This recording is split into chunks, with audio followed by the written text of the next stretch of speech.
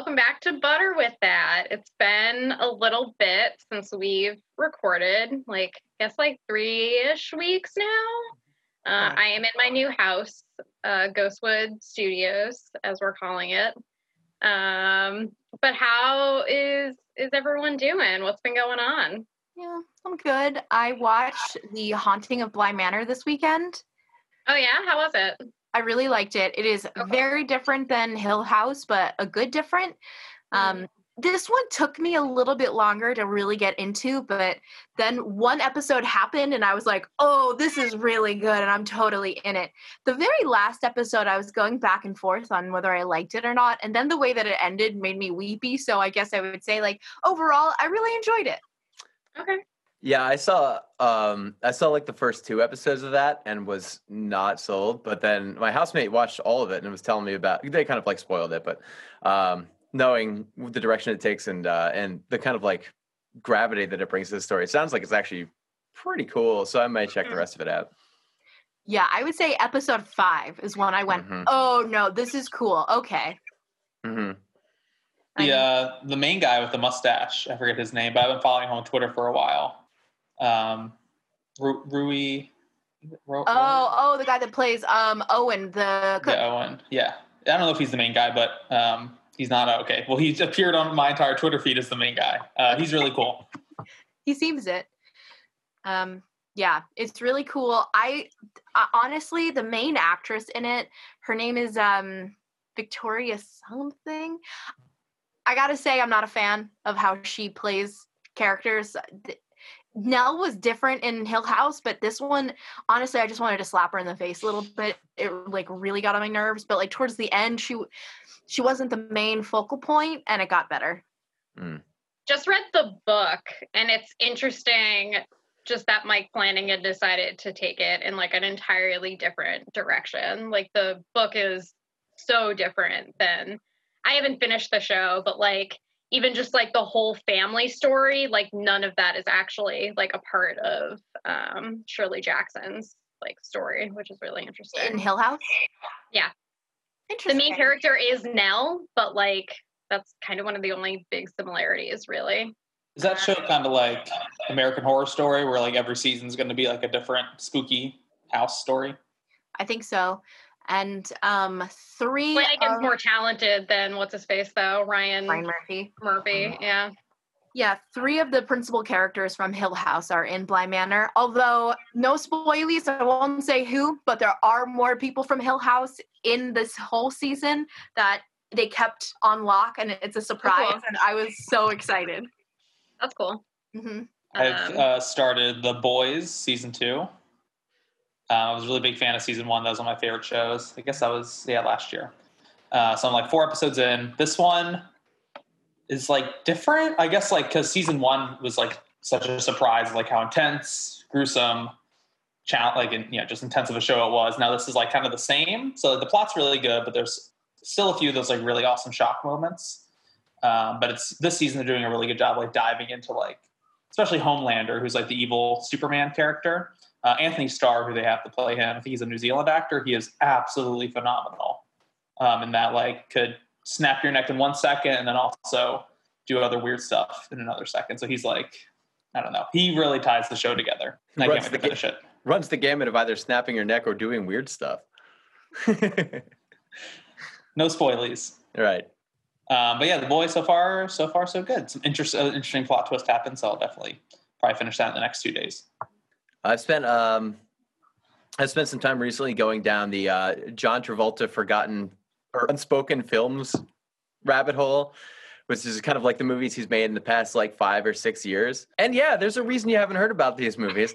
It includes films such as I Am Wrath, which if you didn't like Bruce Willis's Death Wish remake, then you should certainly keep your hands off this movie. There was The Poison Rose, which is a Southern Gothic noir movie set in the 1970s where he's got a Texas accent and is playing against Morgan Freeman, and he knocks out an assassin with a football. Pretty great scene. Nice. Also Speed Kills, which is basically if you took the movie Blow, the movie about Johnny Depp about drug trafficking and just made it about the speedboats. What? Right. So it's been a bizarre little while watching John Travolta's career kind of take some interesting turns over the past several years via these movies, and also seeing the different hair pieces that he's had to wear. So it's been strange. I'm sure there are many. Yeah. Cool. Well, it's October, so I think I'm up to 16 or 17 like spooky movies. So like pretty much everything I've watched has been Halloween / spooky related, which is like excellent. Like a week or two ago, I got a last minute screener for Possessor, which is Brandon Cronenberg's new movie. So David Cronenberg's son is the director. He did a movie called Antiviral a couple of years ago. But Possessor was like excellent. It's so good. He shares many of his father's like anxieties about like, you know, technology and capitalism and just like weird dystopian shit. So Possessor was like really, really excellent. Plus lots of body horror. So always good. But definitely one of my favorite movies of the year so far. And then also Criterion released a collection of 70s horror on their streaming service. So Garrett and I have watched like maybe 5 of the movies that are in their 70s collection. So there's some old Romero, because I think neither of us had seen any of like his movies but the Of the Dead movies. So we watched The Crazies. We watched a movie called Season of the Witch, which is about a pent-up housewife who decides to become a witch, and it's like really excellent. We also watched a movie called Daughters of Darkness, which is about like sexy lesbian vampires, also amazing. Don't Look Now, which is like a Donald Sutherland movie. There's like tons of good shit on there. So it's been really fun to like do a deep dive into just like how weird 70s horror is specifically. I know Texas Chainsaw's on there. There's like a lot of good like stuff, but most of like the big names we've already seen. So it's been fun seeing some of the other stuff too. But yeah, that I guess segues into our theme, which since it is October, our megasode is specifically like Halloween movies. So kind of however we wanted to interpret that.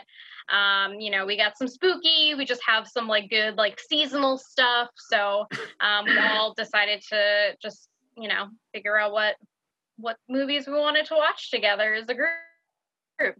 And so I'll go first with my pick. So I decided it very, very hard to pick a Halloween movie for me, but ultimately decided to go with the 2014 Adam Wingard movie, The Guest, starring Dan Stevens. This movie, I mean, I love this movie. Adam Wingard, I think, is such an interesting director. He did You're Next, which is another one of my favorite horror movies. He did the unfortunate Blair Witch Project movie that Dave hates. The Blair Witch, not the Blair Witch Project. The Blair Witch. Yeah. And he's also doing the new Godzilla versus Kong. So he's already like kind of like jettisoned his career and is doing some like big name stuff now. But The Guest is one of his like super low budget movies. I always forget how Halloween-y this movie actually is, because it takes place like in like the Midwest or like the South or something. So like the setting doesn't feel at all Halloween-y, but like there are Halloween decorations everywhere. There's like a Halloween dance. There's a Halloween party. But I like always forget until I'm watching it that this like is like truly a proper Halloween movie. Definitely one of my favorites. One of the movies Garrett and I first bonded over when we started dating, mostly because we both really love Dan Stevens, and he would probably fully be our hall pass for each other, specifically because of his role in this movie. Damn, like, I mean, you've seen the movie now. Like, how could you not? So yeah, the guest star is Dan Stevens. So if there are any Downton Abbey fans, he was cousin Matthew, and he actually left the show to do this movie, which is super interesting. But he plays David, who goes to visit this family who he says he is a friend of their son who had recently died in the army. He wanted to come and like pay respects and like also promise that he would like take care of the family when their son died. So he goes to the house and he, you know, meets the mom and dad. And then there's a daughter and brother. Micah Monroe is the daughter, and she's just like excellent. She was the star of It Follows. So it's also cool that she branched off and is continuing to do like weird genre stuff.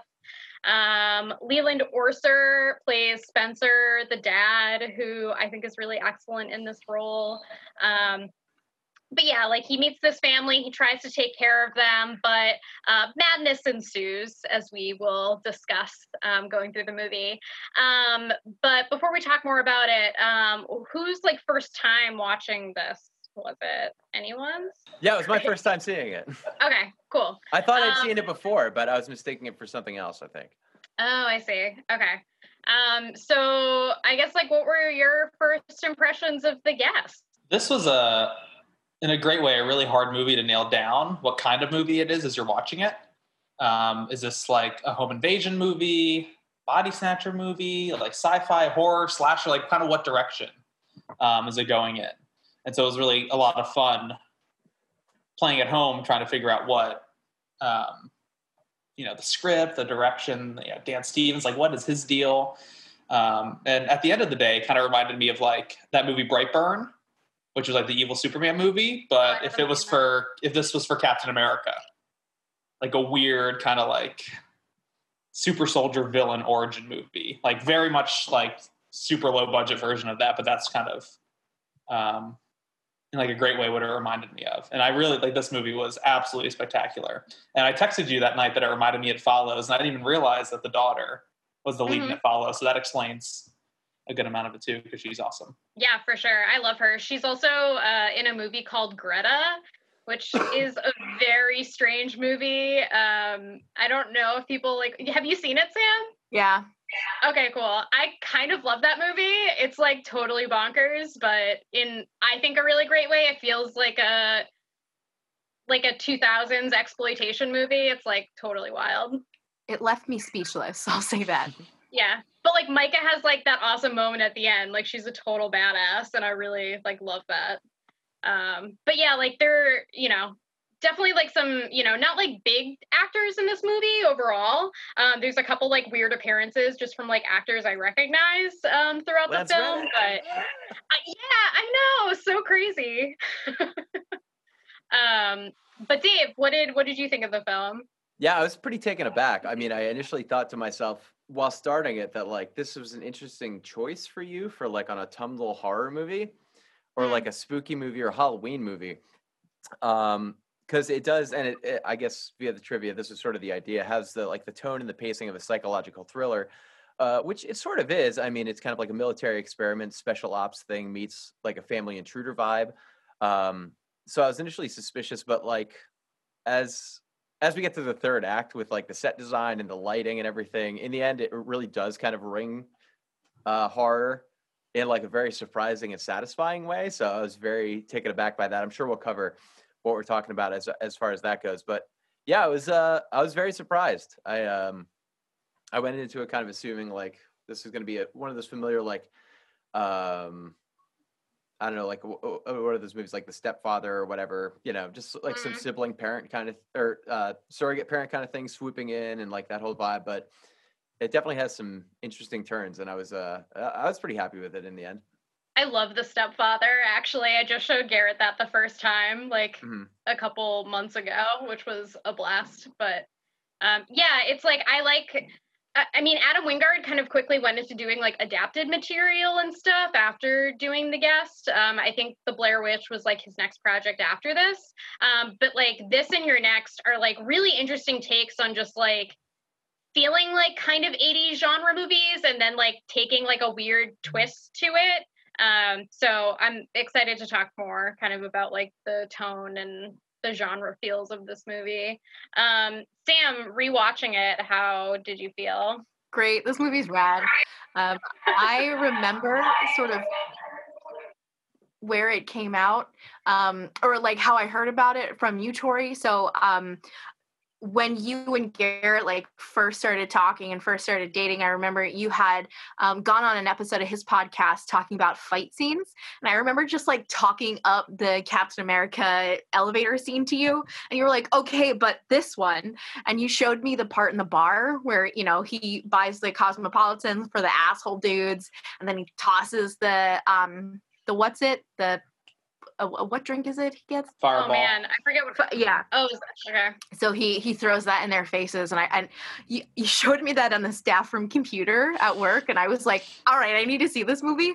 So I think I rented it, and then I was still watching the movie, and I like bought a DVD copy of it because it's so good. It's so good, but it's like very hard to reconcile Dan Stevens as Matthew and then as this character. I remember being like, what? And then seeing Beauty and the Beast, like at some point throughout, I can't remember if I saw The Guest or Beauty and the Beast first, but just being like, this is the same guy. He's so hot in this movie. It's so incredible.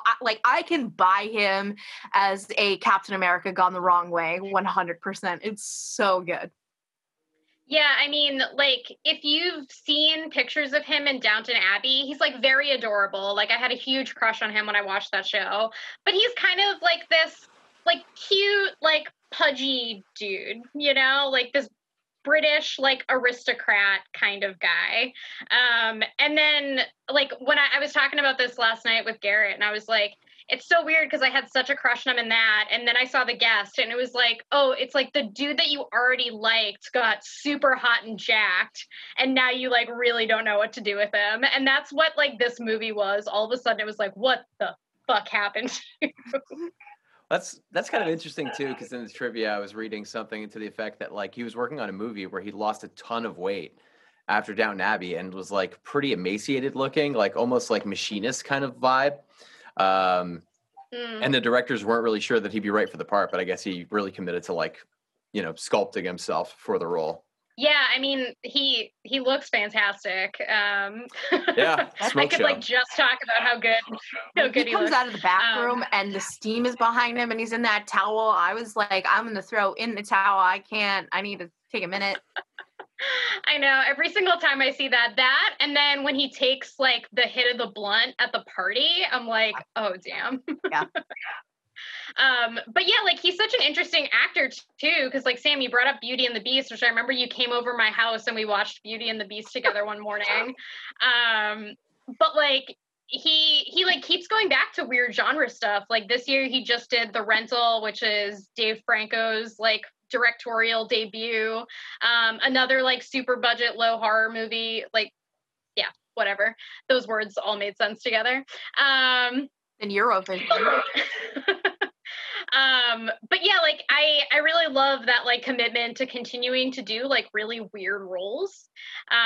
When I was talking to Garrett about this, we were talking a little bit about how like he kind of reminds us of like Brad Pitt a little bit. Like he's got this like big movie star vibe because he's like, you know, just a really good looking man, but like they continue to do really weird roles. And so I hope that's a thing like that continues in Steven's career as well, just because like he's really fun as David. One thing I really appreciate every time I watch this movie is how quickly he can change his like face. Like he'll all of a sudden like shut down at moments where it's like he literally is a robot and like just has like no facial expression or like looks like he's gonna murder you, and then at like in another second he's like, oh, I'm just fucking with you, everything's fine, like whatever, and it's like all like cool and jokey again. And I just like love when I actually pick up on an actor like being so good at their job that like it just through the face there's so much going on. It's very convincingly chilling. Yes, absolutely. Him, and then the other person I really love is Brendan Meyer. He plays Luke, the younger brother. There's something about like his facial expressions throughout the movie that are so funny. Like he's constantly looking at David like, what the fuck are you doing? There's a scene where he picks him up from school and he like takes a moment to actually register that like this random dude he doesn't know that well has like just picked him up from school, and the face he gives him the whole time is just like like, what is actually happening here? This is very strange. So I really love specifically like the scenes that they're actually in together. But yeah, like I mean, this is such a fun movie. I definitely want to just dive into like what scenes people really like in this film, what like aspects people really like. I really liked the haunted, like the school haunted house scene. I thought that was so great, especially because like now you have like the government agent in there as well, getting mixed up in all of that. And you know, something I really appreciate about this movie is that like it recognizes the tropes, and then just when you think they're gonna do something that like you're like, I've seen this 1,000 times, they do it, but then they go like left with it. That I think like, I don't know, is refreshing and fun. But like my biggest question to you, Tori, and to you, Connor and Dave, is put yourself in the sister's shoes. You have this guy who's coming in, was a friend of your brother's, is doing nothing but good things seemingly for your family. He's hot. You're kind of attracted to him. Do you make the call to the government to see like what he's about? And like, do you cause this ruckus? Like, I don't know if I would. So like, what do you think about that? Is that like believable? Is it like, do you buy it? If you're staying in my house, I got to know your backstory. I'm not falling for this. Especially like, you know, framing it as Micah Monroe's responsibility. You know, if I were in her shoes, I don't know. But as far as those parents go, when it gets to be like day 5 and they're just like, yeah, I will disarmingly get drunk in front of this stranger I don't know. It's like, you're putting yourself in not a good place here, as we find out. Yeah, I thought they were doing the thing where like the mom is just like so grief stricken that she's like any connection to her son like doesn't matter what it is, and the dad would be like hostile the entire time. But no, after that one night, the sad sack just like drinks like 4 beers and just spills his guts to David, and then he's always drinking. Always. I mean, it's like 4 people who are already not handling their trauma well. And then they just get to project on this stranger that comes into their house. And you're like, oh man, this is like getting even like worse. Like no one is actually taking care of themselves in this movie. Yeah, I mean, I wish I could say that I would like get suspicious right away, but like, I mean, it's Dan Stevens and he's so good looking. There's probably no way. But like, I do like, I don't know. I like this like inherent like, I don't know, like distrust that she has, and then she kind of starts to forget about it as he's doing nice things for her, but then like, you know, see something suspicious again and like kind of comes right back to like, oh, I don't know, like maybe there is something fucked up about this guy, and just kind of being like, oh, my intuition was right in the first place, like something's weird. But yeah, I don't know. That's an interesting duality too. This episode is haunted, by the way, as you can hear. There's some weird feedback things happening, which is appropriate. It's an interesting duality too, because like you get the sense eventually that the brother, I forget the actor's name offhand, but he knew what was going on kind of the whole time, but was like kind of cool with it because like David was sort of like seeing him through like these troubles and trials that he was having at school and everything. He kind of earns his trust. As opposed to Mika Monroe's character, who just sort of like distrust emerges eventually, and then it becomes a motivating force. So I think I don't know. It's interesting that she's the one that catches on and is vocal about it, even though the brother already knew, but is becoming accepting of him because he's being lured in by this person, sort of like helping them. So yeah, it's got some pretty cool like layers as far as how the family is divided against itself in his interest. Well, and he does a lot of good for the family. Like, that's the thing. Like, I mean, you know, kills a lot of people to do it, but don't condone killing people to get ahead. But at least in terms of like the family, well, like teach. You know, I feel like he does give Luke, the brother, like a huge like self-confidence boost. Should he be handing him a knife? No. Should he be teaching him to fight everybody? No. But no. Yeah. But in terms of like the idea of like if somebody's really being just horrible to you, just like to stand up for like Luke is. I think like I don't care if you really kill people. Like my dad's got a cool job. I beat up a kid who got me out of being like expelled or suspended. There's that awesome scene where they've just finished carving pumpkins and he like takes out that crazy knife and he's like cutting up the jack-o'-lantern, but then he starts giving Luke advice and he's like, basically saying like, yeah, like don't ever let bullies like get the best of you. And he says something along the lines of like, they punch you in the face, then you go and you burn their house down when their family's sleeping, and you're just like, what the fuck? That escalated so quickly. Yeah. Yeah. What are some other moments that people really enjoy? I mean, the haunted house at the end, or like the spooky maze, like the Halloween dance, was so great. Is there no emergency exit or side path to that haunted house? Does everybody have to enter and exit via the maze? I also couldn't help feeling the whole time is like, what exactly is the budget for this high school haunted house maze? This is like professional grade shit. I know. This is all they have.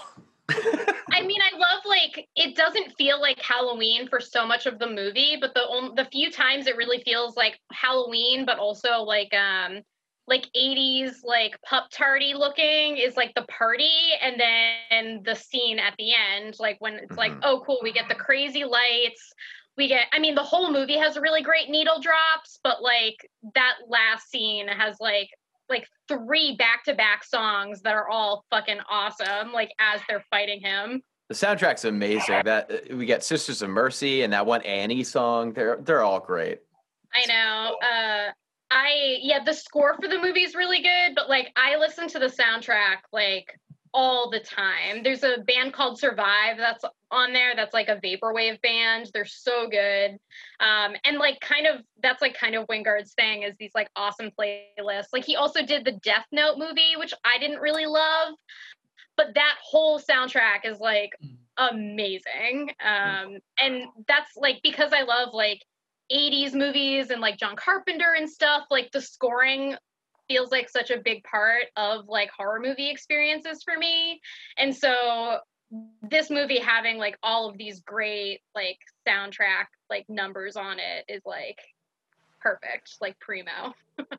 I also did want to make one note of the set design, which is that the KPG office, that set is the same as the set used as the boardroom in Comedy Central's Corporate, which is one of my favorite shows that just ended. It has a triangle logo just like the show, and Lance Reddick, who is fantastic in this movie, as he always is in like the exact same chair on the set. So I was having a great time freaking out about that, just yelling in my living room.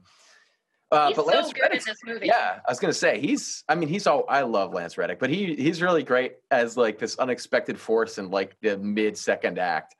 Mm-hmm. Yeah, the movie totally changes to be like military thriller, like Jason Bourne. It goes through like it's like a family drama, like and it's like family intruder kind of vibe into like a military like psychological thriller kind of thing, and then into just a full-blown horror movie, which is a really cool trajectory because it always escalates in a way. Yeah, it's like, what the fuck is actually happening? As soon as it like gets out of the small town and like all of a sudden you're in like a military base and they're like, oh, they're talking about this guy, and then everyone's like trying to figure out where he is. You're like I have no idea what the fuck is happening. Like I'm still along for the ride, but damn. Well, and David's not like using this family also, because it seems like there's like genuine, like I believe him when he said he knew Caleb, the brother that died. And like, it seems like he went there to try to like, I don't know, resolve some inner programming that's in his brain, or to try to like honestly help people, but he just can't help. Like, I'm just like, what I liked is that you couldn't quite figure out exactly like what David was doing. I don't think like it seemed genuine when he was like, I knew Caleb. Like that didn't seem like a lie. I agree with that, but I feel like he was definitely like it's his programming. He's like some weird Machiavellian like Manchurian Candidate thing where it's like always about how to best have the advantage. So I think that all those warm moments are probably more a reflection of his programming than a subversion of it, which is kind of, I think, strengthened and proven by the end of the movie. But I don't know. It's tough to say, which is a cool middle ground. We were talking about that because Garrett's big theory with the movie is that David is actually Caleb, which it's like really weird to watch the movie and try to figure out if that's possible. And so whenever we're watching it, Garrett keeps being like, and then this scene makes me think it's Caleb, and this scene. And so then like one thing we kept talking about watching it this time was like, well, why is he doing all this extra stuff for the family? Why is this necessary? And it's like, does he genuinely care about the family? Does he just want to be a nice dude? Or like, is it this like embedded thing in him, like where he feels like this is something he needs to do in order to survive? Well, yeah, I mean, it feels like it's kind of proven by the movie's explanation, because the reason that he's killing all these people is because they've come too close to compromising his identity and understanding that he is this sort of programmed machine that escaped in a way. So, and that's when he's motivated to start killing off the family. So it feels like, yeah, I don't know. I think all the kindnesses are a reflection of him either trying to, seep into obscurity via this family and like evade his captors, or it's ultimately just kind of a long game strategy kind of play for him in earning their trust. I don't know. What did he gain by killing the bosses, the dad's boss, or by framing the like stoner boyfriend? Yeah, that's a good question. I don't know. Yeah, I mean, it's interesting to try to think of some of that stuff. But one thing I do like is that rewatching it too, I've just noticed moments where it's obvious he's prepared for like however certain scenarios are going to go. Like when Micah Monroe confronts him in the kitchen in front of the family and is like, this guy is dead. We don't actually know who this like person is that's in our house. Like the first thing he does is he's like washing dishes. He picks up a giant knife and he's just casually holding in his hand the whole time and kind of waiting to see if the rest of the family buys it or not. And if they don't, he's about to murder that whole fucking family in the kitchen, which is hilarious. True. Yeah, I mean, I love this movie. There are so many good moments in it. I love the bar fight scene. I think that's so funny. One of my favorite scenes over time has become when he goes to the principal's office with the mom when Caleb gets in trouble for fighting, and he's trying to convince the principal that like they shouldn't expel Caleb because this is a hate crime. Like this is a gay student that's being bullied, and he's finally defended himself. And the whole scene is just so good, and it ends with the principal being like, "And who are you?" And he goes, "I'm a friend of the family." And he just says it so sweet with his like slight Southern twang. And it really makes like, I don't know, his whole character so perfect for me. I do think it's something we maybe discussed before, that as far as like British actors doing American parts, where they'll kind of like sometimes like slip in and out of accents, which can be a little bit awkward in film. I think that happens here a little, but I think it's really fitting because we don't really know who this guy is most of the time. And he's only revealing certain parts of himself to a certain extent. So it rolls out in a way that's very convincing, which is really cool. Yeah, I love that too. And just like, he's very like slow with how he talks sometimes. Like he's choosing his words very carefully. And I was thinking about that too. I was like, is it because this is a British actor and he's trying really hard to like make sure he's like saying the things the right way and think about every line? Or is it because this guy's kind of like a super soldier robot dude? Some are pleasantly between the two. They both work. Yeah. Also, Dave, the conference room scene you mentioned, I forget what the corporation is that they are working for. I think it's KPG. Yeah. Yeah. That's the same corporation that the father works for in You're Next. There's also like several little like, Easter eggs in the background. During the party, there are people wearing You're Next masks. It also says You're Next on one of the walls in the haunted house at the end. And then if anyone here has seen Halloween 3, Season of the Witch, there's also a really great moment where it's just like a freeze frame of him, and it's the 3 main masks from that movie hanging on the wall. So tons of fun little like horror Halloween aspects to this movie that like really just do it all for me. Any other thoughts before we do our next movie? The scene where he sits on the bed with the sister when she's basically confronted him in the kitchen and he kind of wins that battle. It's just like this weird teetering of like, I'm going to snap your neck or do something weird, like kind of vibe going on. Yeah. And then at the end, he's like, is this my mix you made me? Oh, that's so amazing. I love that. One line I always think about is like when shit has gone down, like they are shooting up the house, and Mrs. Peterson is in the kitchen, and he like slides over, and he's just like, "I'm so sorry, Mrs. Peterson," as like he's about to stab her. It's so good. And the way he slides out from under the bed during that raid sequence, it's just like, Yes. whoop, which is pretty great. It's wild. It turns into like full on just like slasher at the end with him like hiding under the bed and stuff. I do have a question about that. How do we feel about the ending? Is he that? I mean, obviously, we're talking about it at length at this point, so spoilers or whatever. But do we think that fireman is him or not? Definitely. Yeah. I like the idea that he's now decided the only way to get out of this situation is to fake his death again and become another person.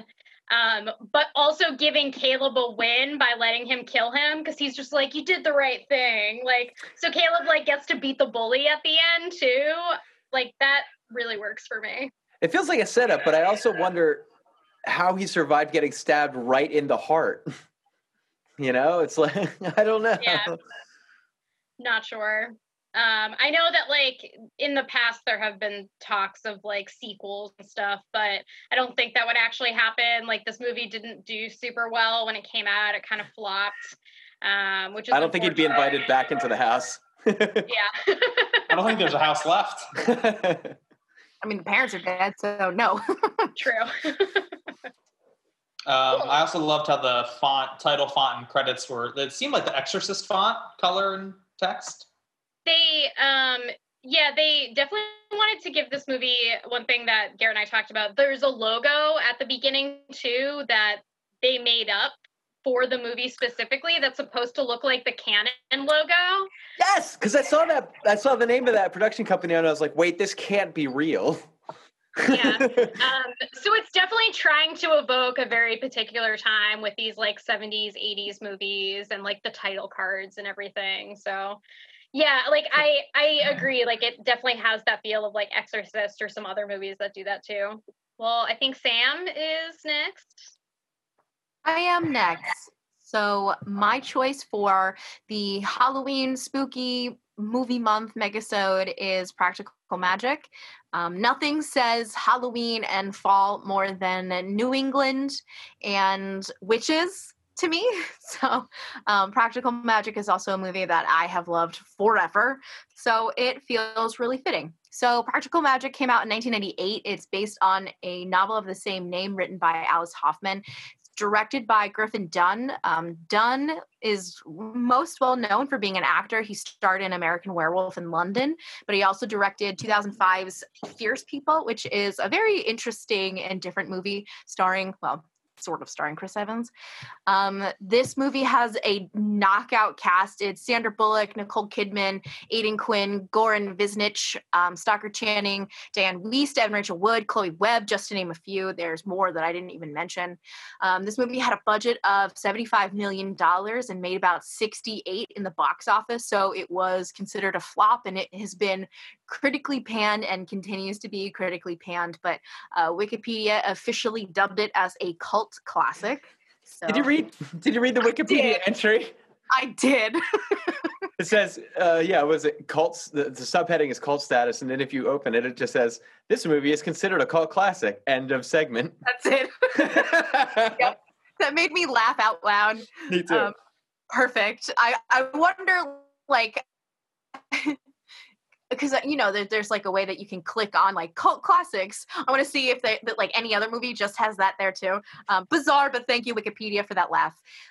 In 2004, Warner Brothers and CBS produced Sudbury, a television pilot based on the film, and it was sadly not picked up. It was named such for the town in Massachusetts where the novel and film take place. So speaking of the film, what is it about? So Practical Magic begins centuries ago with the attempted hanging of Maria Owens, a woman accused of witchcraft by the townfolk. Turns out, though, they were right. We see Maria use her magic to survive her own execution. This act of basically rebellion essentially finds the townfolk terrified, and they exile Maria to her own island, eventually known as Maria's Island. very clever. Mm. They're pregnant and alone. Maria's heart breaks as she waits for the father of her unborn child to come to her rescue, but he doesn't. Through the heartbreak, Marie casts a spell of protection so that she would, quote, never again feel the agony of love, which evolved into a curse on any man who fell in love with an Owens woman. So fast forward about 300 years after that, we follow the Owens sisters, Sally, played by Sandra Bullock, and Jillian, Nicole Kidman, through their own journey of love, heartbreak, death, acceptance, and magic. I think that the biggest plot point is definitely this curse, both when we see it and when we don't, and how that shapes Sally and Jillian. So I picked this movie because of nostalgia. I said I loved it. This was a movie that I watched as a little kid, but like maybe once or twice. And it was something that I had like a memory of in the back of my brain of Sally's Botanical Shop, just being like, what was that movie? And then my friend reintroduced it to me and I was like, oh my God, that's the movie. And so since then it's been like a white whale that I've conquered and I love just so, so much. So I know already that no one else here saw this movie before I brought it to the group. So, as all of your first time watching it, what'd you think of the movie? Nicole Kidman and Sandra Bullock have really great chemistry in this movie. Dave, wow. Go on. I really enjoyed seeing the two of them getting up to their shenanigans. But I don't know. This movie did not quite like hook me in. I wasn't sure if it was like its premise. I think we can definitely, I think we're going to talk about maybe like the tone later. Like this movie also kind of feels like it's a few different movies kind of rolled into one. So I think I enjoyed like the people who were in it and some of like the spooky ghost stuff, but I'm not sure if this is like necessarily like my kind of movie. Well, I mean, like, thank you for that, Connor. But like, let's be real. This is a movie for women. Mm-hmm. So like, I'm not surprised to hear that. But like, I think that you're totally right in saying that it like is 1,000 different movies in one. Definitely. Yeah, I feel like I liked the movie, but the first half of it, I was like, I don't even know if I know what the tone of this movie is. Like, there's so much different stuff happening. There's so much like really like sad drama stuff going on, but then it's like also like kind of quirky and funny, and then there's like kind of like magical like creepy stuff going on too. And so like I had a hard time like actually like pinning down like what I was supposed to like think this tone was. And I don't know if I like totally figured it out. But like with movies like this, I feel like like I just watched like Halloween Town 1 and 2 the other day because they're both on Disney Plus. Oh God, they're so I know someone who just watched like Hocus Pocus for the first time and like really fucking hated it. Like, so I feel like there's something with these movies where like there's like a nostalgia factor, and I don't know if I would like them as much watching them like when I'm older. So like when I do watch stuff like this, I really try to just like sit in and like get that nostalgia feel back. And I think like watching Halloween Town yesterday helped with that, because I'm like, okay, these aren't like great, but I like love them, and I always will love them because that's just like how it is. And like, yeah, like there's a lot about this movie. There's like the New England vibes that I love. There's like the witchy vibes. I actually like in the middle started to like kind of like fall off a little bit, but then ultimately liked some of the stuff that happened in the end. So that helps like hook me back into. So I had a very enjoyable time watching this movie. I like don't think it's the best, and there's some stuff I'm confused on, which I'm excited to talk about, but definitely was like a fun, like just put on like in the afternoon and like watch kind of film, you know? Oh yeah. This movie isn't good, but I love it, you know? Yeah, for sure. Yeah. I have to apologize, Sam. I didn't like this movie. That's okay. Honestly, Dave, I didn't think you would. It's, I love Diane Wiest. She was a treat, as always. She plays her part extremely well. I think the other aunt, Stockard Channing. I love Stockard Channing. her. Yeah, she does. They do a good job. I was really interested in their characters, but yeah, I'd have to agree with the general sentiment that the tone is a little bit all over the place. I also feel like it introduces like so many plot lines that it does see through to completion with each one, but it feels like they're so intermeshed that it's difficult to keep track of what I'm supposed to be paying attention to or feeling. I would also have to say, Connor, I disagree as far as Bullock and Kidman go, because I really like Sandra Bullock, but I think she more often than not plays type, which I think she does really well here and can fit into those types very well. But when paired with Nicole Kidman, who is more of a character actor and cast for her range, except for maybe like Batman Forever, which, whatever. I feel like it almost feels to me like I recognize that they're sisters who are different people and have had very different experiences and very different viewpoints and perspectives, especially concern magic based on those experiences. But it also does feel to me as though those two actors are acting in different movies at the same time. Yeah, sometimes Nicole Kidman kind of really gets on my nerves.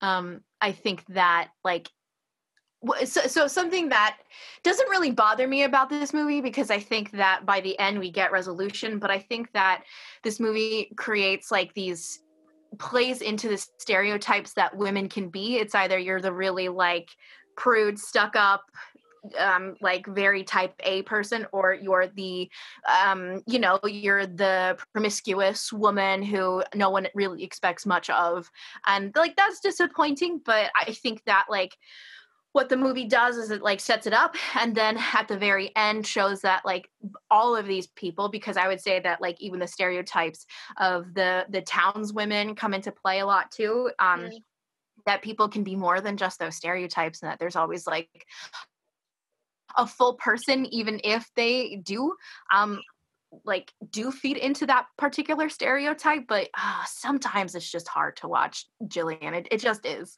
I think that's sort of like a push and pull that could have been made more palatable if you had more a more cohesive pair headlining the movie. Because I think their two styles so hard or so accentuate that duality of that stereotype so heavily that it almost feels like they don't belong in the same movie, let alone being sisters. I don't know. It's just I lose something in that translation, I think, because of how disparate the two styles of acting are when they're kind of the leads of the movie.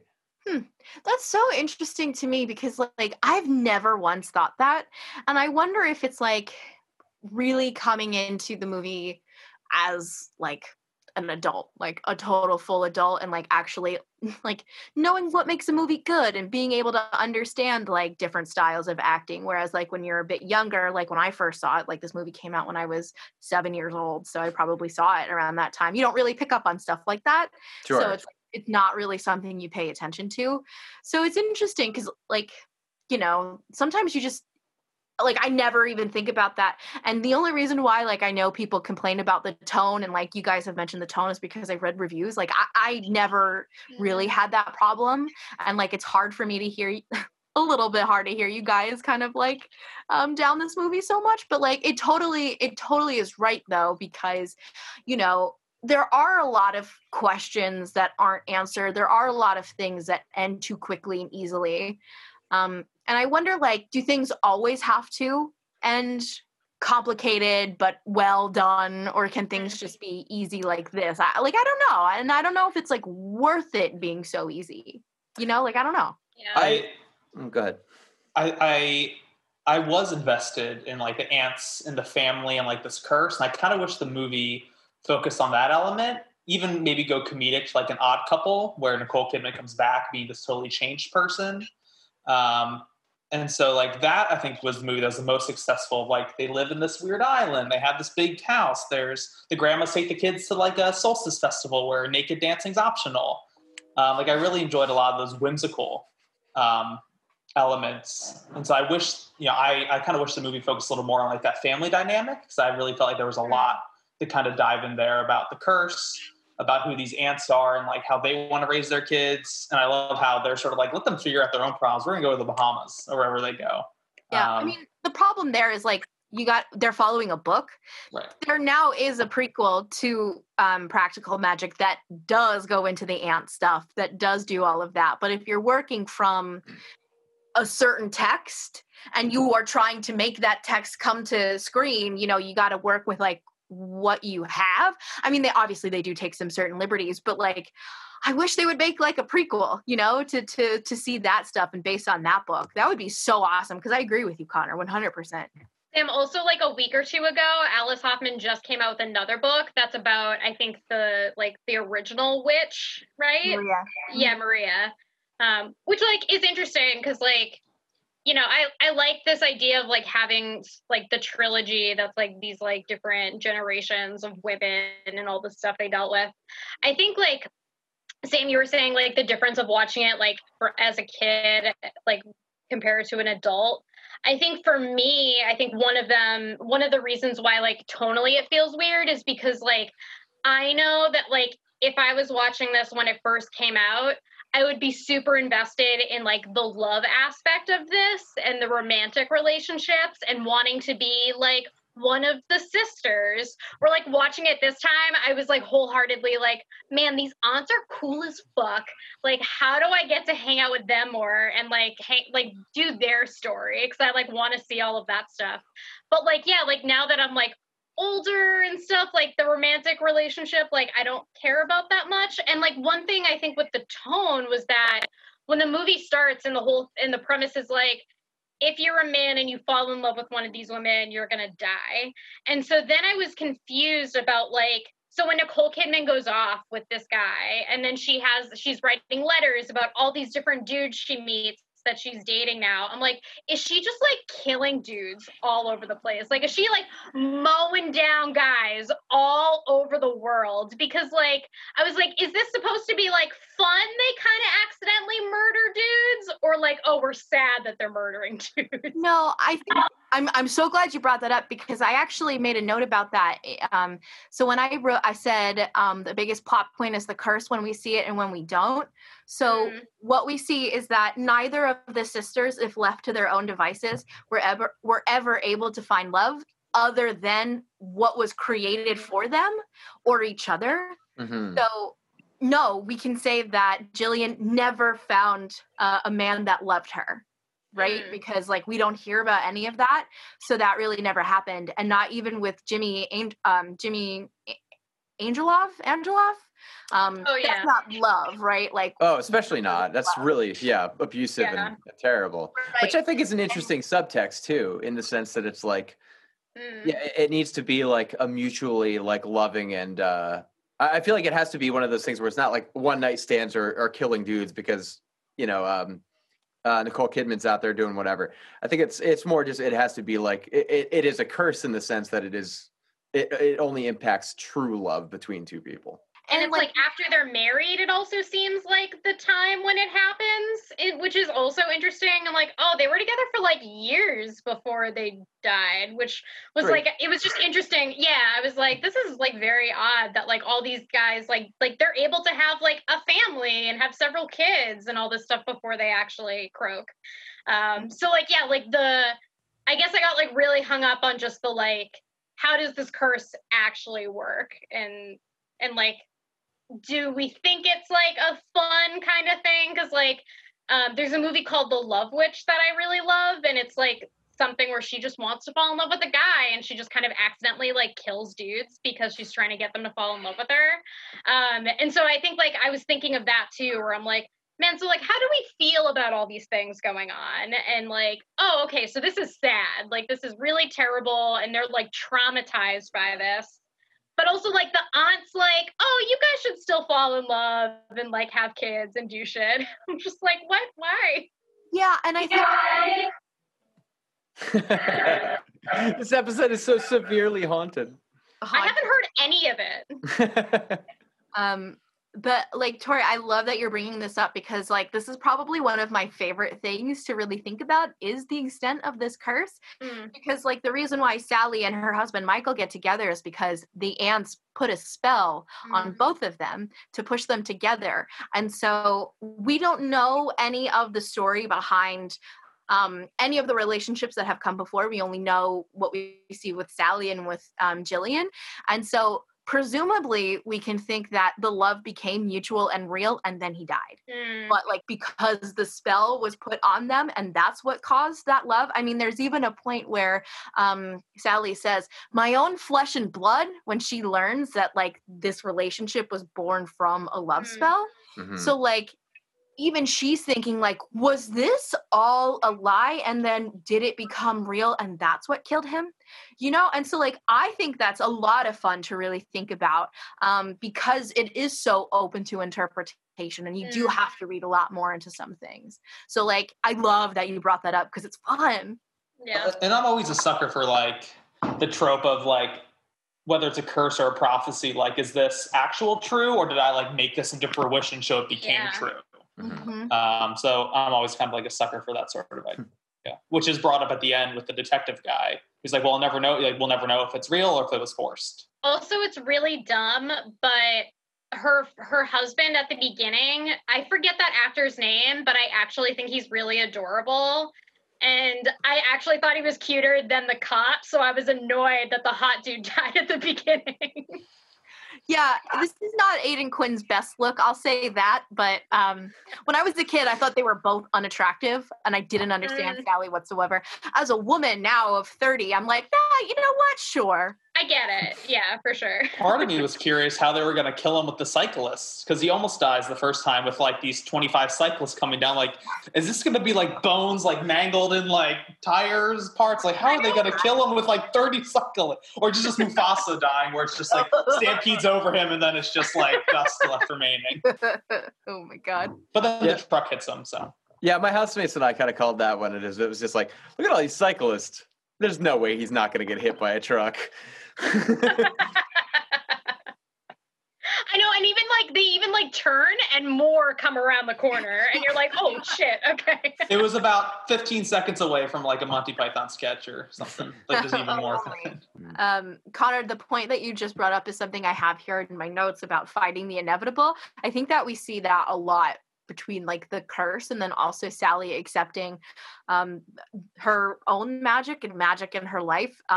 It's not until she actually does that she can save both Jillian and her, like, herself, because she was shutting herself off to her magic, which was shutting herself off to her children. We can see that a few times where, God, what are their names? Kylie and Antonia. They go to the botanical shop and they're like making like faces in the windows, and then the kids come around doing that like witch, you're a bitch thing, and Sally comes out and the whole kerfuffle happens, and then the kids leave and they're like, well, you don't understand, you never would. And so like magic is such a core part of the family that Sally's like, we're not doing it, you're not learning it, whatever. And so she really has to accept that. But also for like Jillian too, I said before that like she really is that stereotype of a promiscuous woman, of her like kind of acknowledging that that's the role she was given, because like you could see that even as children, the aunts were like, Sally, you're so talented, and Jillian said, what about me? They're like, well, you'll find out, you'll figure it out. And so then immediately goes into, her relationship with men. It's like, no, she's so much more than that. And, you know, believing that this was her role led her to like almost lose her soul to a fucking asshole. That was another thing too, where she brings up this idea also with the lover that like, oh, he's like, you know, from a place that's near Transylvania, and like then it like takes a while for him to die and stuff. And so then I also got hung up on this idea of like, was I supposed to believe this guy was supernatural or like a vampire or something? I mean, maybe. I mean, I never thought, but maybe. Yeah, I don't know. Yeah, I mean, Sam, I think that's a good point, because I do like Nicole. I think Nicole Kidman brings a little more chops to this movie than Bullock, just because she emotes a little more, even though the parts are both emotive. But I do think that, it defies type a little bit, because it starts off early on where it's like it's cutting away to scenes with her and like her lovers and like they're drinking and so on. And it almost felt like it was going to, like the next one was going to be like her standing on a balcony while Freebird plays like Jenny in Forrest Gump. And it's just like, no, she made all the wrong choices because she was selfish or whatever the fuck. But no, she does come into her own as a character in more developed and interesting ways than that, which I think is a strength of the film. Yeah. I mean, like, for me, something I love a lot about this movie is like how women are the protagonists and antagonists, and sometimes they're one and the same. The townsfolk women who are part of the PTA and who are like so mean to Sally, and Sally like obviously distrusts them because of how they treated her when she was growing up. The fact that like she was like, all right, I'm going to accept this part of myself. I'm going to accept this as my part of my history. I'm going to call and activate that phone tree. And then because like she was honest with herself and opening up to those people, they actually came through for her in like a really like big and crazy way. I can't say that like if I got a phone call from Chloe Webb and that was like, hey, Sally's a witch and she just admitted that and we need you here ASAP with a broom, that like I would actually go. But these women are interested and they care enough to go, and they really bond through that experience. And so like I think that even people we think that are judgmental and irredeemable bitches aren't necessarily the case, and it's just like a nice reminder. Let's sweep them out, ladies. It was like for sure. Let's clean house. I was for sure. I was really waiting for like a moment where the townspeople are like, "Oh, we gotta burn these witches," because it was like so aggressively mean at some times. Where I was like, "Fuck, why do you guys even live here?" And like, why are the townspeople, if they're so afraid of you, also just like letting you be here? Like at some point, I also just watched Bride of Frankenstein this morning, so I was like, there's got to be a mob that like all of a sudden forms and like tries to go after them. But like, yeah, one of the things that really brought me in, like in the final like parts of the movie, were like the group of women coming to the aid, and also them like learning a little bit, and like just that idea of like, oh, all women are like a little magical, and like you guys can all kind of evoke some of this, like that like really did it for me. I was like, oh cool, like I'm glad that like that's the point that came around, because I wasn't even thinking that this would be a movie that necessarily tied up all of those loose ends. And so I was like, okay, cool, that like made me happy that we came back around to this. Yeah, I mean, one of my something I loved so much though is when Gary's going around the town and like asking the townspeople about the sisters. They're like, and one owns that shop and she sells placentas and that kind of stuff. Like that gets me every time when he's like, who are these people? Locally sourced. Yeah. But that makes me wonder, and I asked this of my roommates before we started recording, and my final note here is like, what the hell happened in the 90s and like early 2000s where everything was about witches and witchcraft? Because like everything that I was into back then was what it was like Sabrina, Charmed, obviously Hocus Pocus, this, what's it, like The Craft came out. What about the 90s brought this back to the forefront? Was it because it was like 300 years since the witch trial? Like, what was it? I've been thinking a little bit about that too, because I just wrote a piece for Cinema 76 that's about like the reclamation of the witch as like a feminist icon, and I like specifically detailed a few films in recent years that I think really have solidified that like we can use the witch like to be this icon of like what, you know, female empowerment and like freedom looks like. But like one thing I thought about a lot was like, yeah, growing up, like I dressed up like a witch several times for Halloween. I watched Sabrina. I grew up on Charmed. Like I loved all of this stuff. And so like it's also interesting just like maybe how some of these archetypes come around with the different waves of like feminism and stuff too. And then we start to see more of these like, you know, characters come about like more frequently. Yeah, maybe.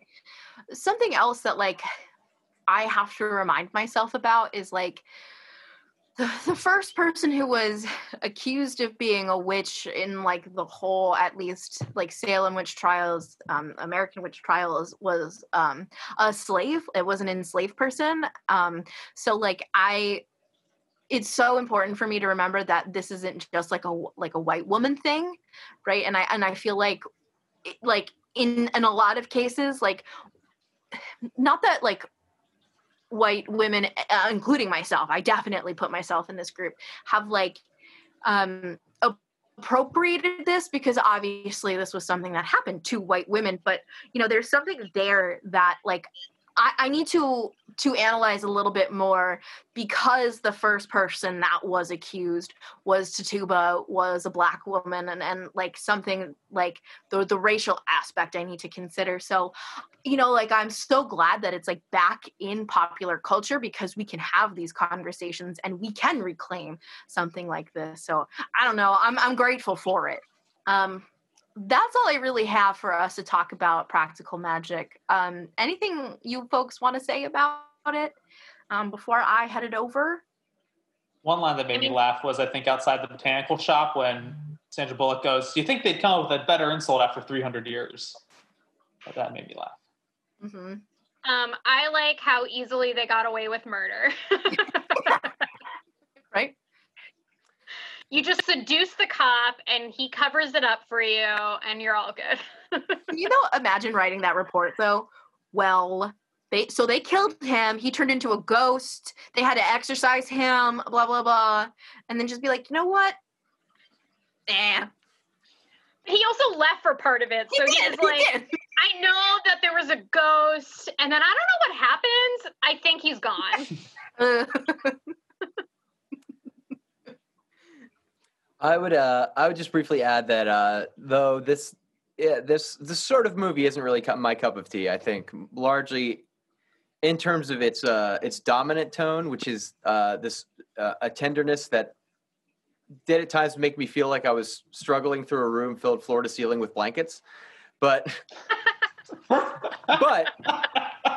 is also Sam very much in your wheelhouse. Like this film kind of really smacks of what you seek in character definition and development, and what really draws you to the tone of the film, at least as far as that kind of dominant one. So though it's not a movie that I would have sought out on my own, and I don't know if it's a movie I'll watch again, but it is definitely one that I'm glad I've watched, because I know the ways in which it means a lot to you and reflects your character. So I was glad to have seen it. Aw, thanks for saying that, Dave. If I could live in a room full of blankets, I would be the happiest person. Maybe that's my goal for the future. Also, we should recreate that midnight margaritas thing. Let's all get really drunk and just call each other sluts. I was gonna say, all of a sudden I felt like I was just watching The Lighthouse. I was like, what the fuck did this come from? Yeah, I think that scene in particular, you're just like, what? But yeah, so that's Practical Magic. Thanks for all your thoughts and opinions on it. I love thinking so critically about movies like this, so thanks for that. So from one female heavy film to another, I'm going to pass it over to Connor with his pick. Thank you so much, Sam. We have a ton of really great different kinds of Halloween and spooky movies, and the one I'm going with is Halloween 2018. Not the first, but the second reboot in the Halloween franchise. I picked this movie. I don't think this movie is absolutely fantastic, but I think it's a really solid, fun Halloween movie to watch with a group of people. I saw this in theaters probably a week or so before Halloween itself. And I watched this in theater. This is probably one of the most fun theater experiences that I had, watching with a big group of people, which in 2020 is something that I'm, kind of desperately missed, that kind of communal theater experience. Sometimes you get my showing of The Invisible Man, which was horrible audience. One guy was playing with his zipper the whole time, then was talking to his mom on the phone. But when it works, when I saw Halloween or Cabin in the Woods or a few other horror movies, I feel just really enhances the film experience. So yeah, I picked Halloween 2018. This is the one with where Jamie Lee Curtis is a grandma and Michael Myers comes back. So yeah, released on October 19th, 2018. The budget was between $10 million to $15 million, and it made total about $255 million, with a net profit of about $128 million. And one thing I didn't know until kind of researching for this and watching it again was that this was a Blumhouse film. Mm-hmm. So it totally makes sense that this has sort of been Blumhouse's wheelhouse for the past couple of years. So yeah, I mentioned that this was, basically a reboot of the Halloween franchise. It ignores every single movie except for the first one. And for me, kind of a lot of themes that pop up. This idea of generational trauma, how should we deal with trauma? And, does evil exist in a society and what should we do with it? But if it does exist. But before we kind of dive into that, who has seen this Halloween reboot before? Yep. Oh, everybody. Awesome. Mhm. So how did it feel kind of jumping back into it after 2 years or less? I remember seeing this movie in the theater and coming out of it being like, this was exactly the movie I needed to see right now. I don't remember exactly like what was happening politically. It might have been like right around Kavanaugh. It could have it fits. Sounds like it. I think you're right. And I remember just like being so angry all the time, and then just watching Jamie Lee Curtis just like fucking kick ass as like a woman of age, like and like not only a woman of age, but like a woman of age who's fucking healthy, who's hot, who's like embraced the gray hair and is still just badass and kicking ass. Was like, it was everything I needed and wanted. So I like, would I feel that way about this movie if that didn't happen in that time? I don't know, but it did. So that's how I feel about it.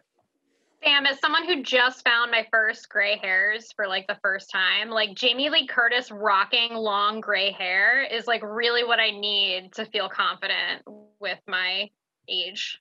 Yeah. The 30s is coming down the pike for us real quickly. It's like, right. Oh, I got it. 9 days. Yeah. I remember being very excited for this movie, and also saw it in theaters, which we had like a really good watching experience. I like this movie a lot. I don't think anything's gonna beat the original. Like the first Halloween is just like such like almost essentially like a perfect like horror slasher. But like this one like really worked for me, especially knowing like John Carpenter was like involved as far as like doing the score for this one over with his son and his godson, I think, all worked on it together, which is like really cool. So it felt like it had like the Carpenter blessing that I needed. But yeah, like, female-led horror is something that's super important to me, and like I like watching generations of women like in these roles too. And you mentioned like also like generational trauma, which I love that horror is such like an interesting genre to explore so many different ideas and feelings and issues. But like I just saw a movie called La La Reina, which dealt with like trauma on a level of like a country dealing with trauma. And so like I think that's becoming one of the more interesting things with like horror for me lately, is like watching how people unpack this stuff, especially like, 3 generations of women all are somehow affected by Myers, even though like Jamie Lee is technically the only one that was attacked up until this point, which is very cool. And I think they did like her a lot of justice and made her a total badass. So I really got what I needed from this reboot as well. I think that's a really great way to phrase it. Like you got what you needed out of it. I think that's I think that sums up how I feel too. Dave, what are your thoughts? I agree with that in a way that I'm not maybe quite as satisfied with. I think it is exactly what I expected to a degree, at least in this point in the series. I prefer it to Rob Zombie's 07 remake because it is more aligned with the early years of the franchise. It does feel a little more like, I appreciate Rob Zombie taking a stab at something unique with the material, but it didn't really pan out. But then I've never been much of a Halloween guy to begin with, to be honest. I think the original one is obviously fantastic, and the second one is I think as good. Honestly, I really like the second one. Third one's really great. It's although totally different. And then it just sort of feels to me like a rehash over and over again, which I think this did to a degree. I do think the end is like a little surprising in terms of how badass and satisfyingly badass Jamie Lee Curtis becomes. But at the same time, though this movie does seek to like disavow the entire franchise except for the first movie, it still feels like Jamie Lee Curtis framed as like this crazed and like unbalanced like survivalist by like the community and her family, which is why they're estranged in her concern for Michael coming back. it's like the kind of thing where we already know the mythos, we know the Laurie Strode story and her dynamic with Michael, so it's just kind of a matter of time until she's inevitably proven right and kills him in the end. So it didn't feel like there were any surprises for me in this movie, as far as a plot or as far as advancing the mythos. What did surprise me, though, and one thing that I did really appreciate is that while this is kind of a darker movie in terms of lighting in general, it's surprisingly brighter than the other installments of the franchise, which I appreciated. It kind of allows like a new vantage point on Mike Myers as this sort of like looming, advancing threat. And the camera work is really clever in terms of following him in this movie, which is done before, but it feels somehow uniquely different in this movie, or more like intimate. I don't know why. Maybe just because of the sense of lighting. But ultimately, yeah, I think it's a strong installment in the franchise, but it's a franchise that if I'm going to watch a slasher movie, I would rather them be all gas, no brakes like Jason or Freddy. So for me, it's a franchise that I can appreciate from a distance, but this one, like a lot of the ones after the first three, doesn't do a whole lot for me beyond it being a good Halloween movie, I guess. Someday we'll get more Jason movies. Just wait. I'm sure Blumhouse is working on one. They seem to be doing everything these days. There's so many rights issues, like who knows? But they finally, Shout Factory finally came out with like a big, mega like collection of like all the Jason movies, which has like never happened before. So that is very exciting. Nice. Cool. Well, thanks for sharing your thoughts. I guess before we go further, let me just give a brief plot synopsis. On October 29th, 2018, Michael Myers, who's been locked up in a psychiatric institution for 40 years, escapes during a nighttime transfer. I'm sure we'll talk about the nighttime transfer, and goes on a killing spree 40 years to the day. After his first spree in 1979, which was the first Halloween movie. I mentioned, it ignores everyone except for the first one. Hijinks ensue as Michael's on the loose, and Jamie Lee Curtis, who's reprising her role, must make peace with her daughter and granddaughter to try to survive this Halloween. I think what was really interesting watching it was directed by David Gordon Green, who did Pineapple Express, Your Highness, and a bunch of really other just terrible Danny McBride comedies, but some really amazing shows like Eastbound and Down and Vice Principals and The Righteous Gemstones on HBO. I don't know how well Eastbound and Down holds up these days, but I really enjoyed Vice Principals. And from what I've heard, The Righteous Gemstones is also really great. So I think interesting that Green and Danny McBride would sort of tackle like the Halloween franchise and get Carpenter's blessing. And him and Blumhouse, the three of them actually got Carpenter to come onto the project. Because I think Season of the Witch, Halloween 3 was the last one that he worked on ever, like even in a producer role. And so he came back and he did the music, as you mentioned, Tori, the son and his godson. And so I think this movie is just a really interesting blend of like Blumhouse sort of taking over the horror genre, these two, these a lot of kind of stoner comedy people coming in to make this pretty effective horror movie. And I think for me, a lot of what makes this movie feel successful is sort of this core theme. You mentioned, Tori, how the horror genre can tackle so many different kinds of ideas.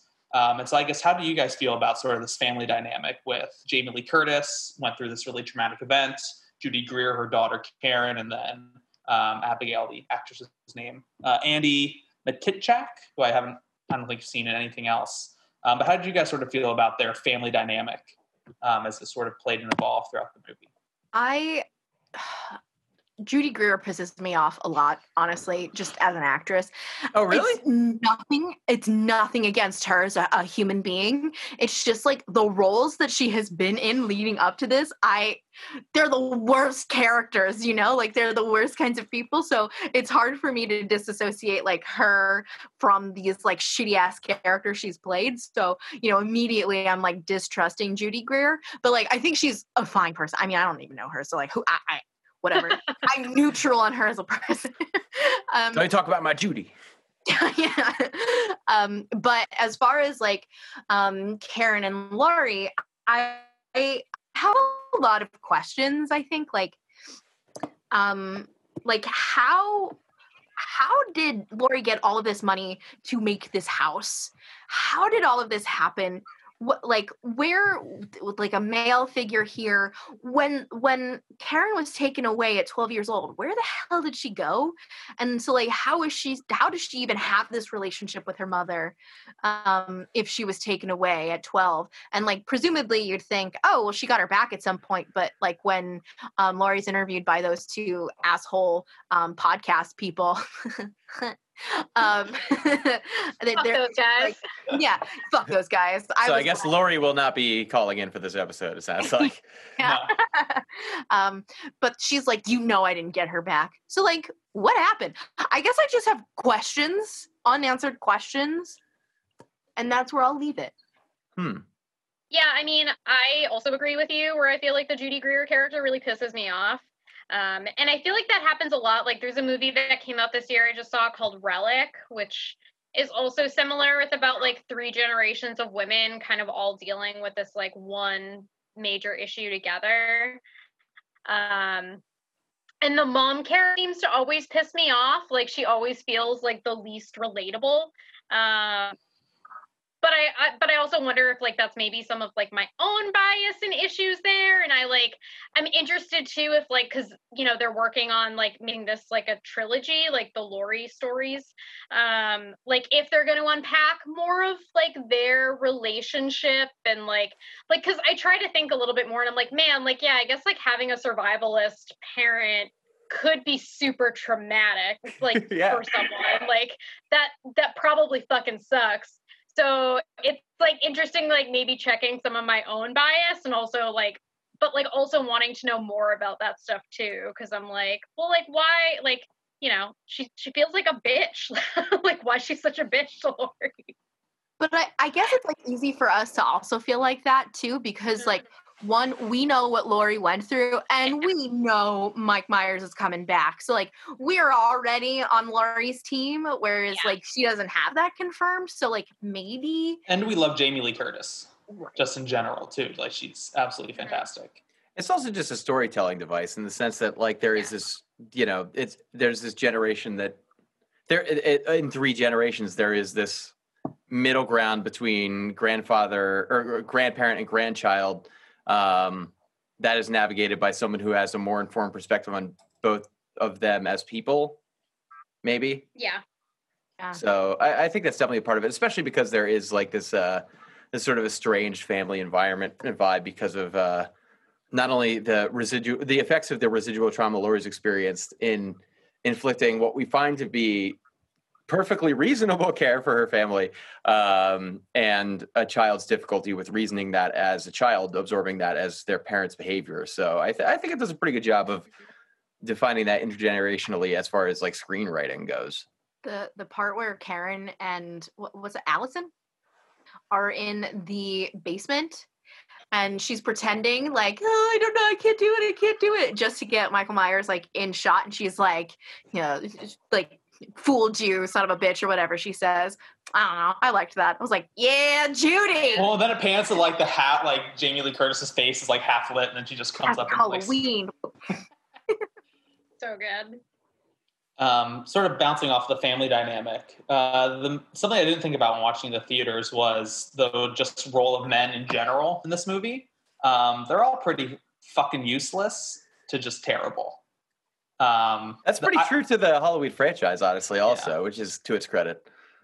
So watching it was interesting thinking about Laurie's relationship with Michael, Karen's relationship with the dad, whose name I forget, but he made me laugh. The kind of like useless, bumbling dad when Laurie comes, it's like, bam, you're dead, no alarms, door open. He's like, get out of my house, I can defend my family. You're like, no, you can't. And then Allison with, like, I forget her like boyfriend who like gets drunk and then it's just like throws her phone in pudding. I don't know what was that?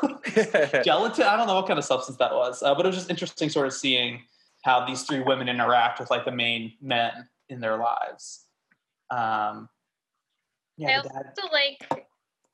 like when a movie like does what I want them to in the moment. Like when the movie starts and it's like kind of following these like podcasters, I was like, man, these people are annoying, really don't give a fuck about them. Why am I spending time with them?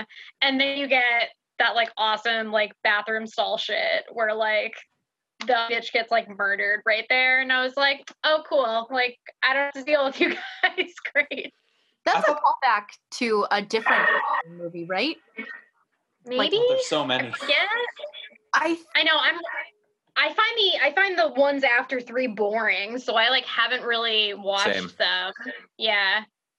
I have a vague recollection of there being some kind of like Jeep vanny thing, a mom and her child, and Mike Myers takes the car while they're in the bathroom.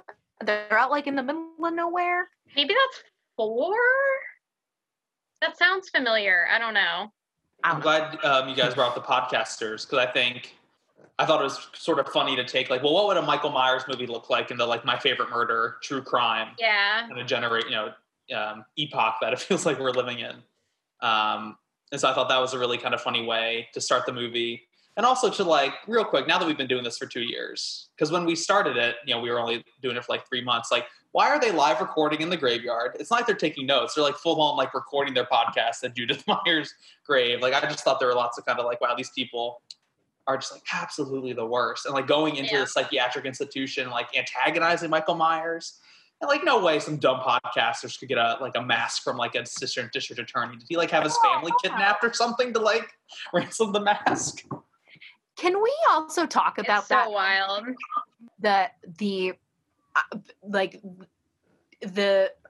I don't even know like a kind way to phrase the institution that Michael was held in. I guess it's prison, but it's prison for folks who've presumably been convicted of like pretty violent crimes with perhaps the insanity plea. I don't really know how to describe that better. How do you all feel about that scene and like the prison bus and that whole thing? Visually, I thought it looked really great. Like, I thought the weird kind of like checkered courtyard, these like really aggressive like anchors tying everybody to them, like the yellow square. So I thought like visually that scene looked good. I thought the bus scene with like the mist coming in and all the headlights and like the bus lights, like I thought visually all of that was like really kind of interesting and really cool. But then it's like when he sort of like, I don't know, when they hold the mask up and everybody starts like screaming and losing their shit, you're just like, this is kind of like goes on just I feel like it all goes on just a little too long. I mean, I feel like I get triggered pretty much anytime I see institutions like that in movies and like any like kind of medium now, like prisons, like mental hospitals, all that stuff, like just feels like it's never going to be depicted in a way that'll make me feel comfortable. So I immediately get cringy with them. So yeah, I don't know. I don't know. That always bugs me. But I also know like, I guess it kind of has to start there because like where else is Mike Myers going to be for all of this time? So they have to put him in one of these places. But yeah, it's just hard. Yeah. Yeah. Like I was watching it and I was so offended, but then I was like, is this really like where I should be making my line in the sand? Like, honestly, considering like what I'm watching. And I like Connor, the part that you brought up when they bring up the mask and everyone starts flipping out, like I like watching that, I was disgusted. But then a part of me was like, you brought up this, Connor, in your notes of like evil, the presence of actual evil. I mean, this kind of feels like I'm like rationalizing everything, but I can sort of understand like why that scene happened if that's the point they're trying to get across. That like he's not human, really. He's like this superhuman. He's just evil incarnate. I think I could be a little bit more forgiving that way, but I still like I don't know how to feel about it. I mean, that's such a hard thing with these slashers, that especially like these franchised ones, because they're trying to like, I mean, Jason has the same thing too, where there are certain movies that try to humanize him and like give him this like, emotional kind of trigger. And then others that are like, no, this is like just this like fucking killing machine. Mm-hmm. And like we watched a movie the other night called like New Year's Evil, just because like I'm trying to watch a bunch of slashers.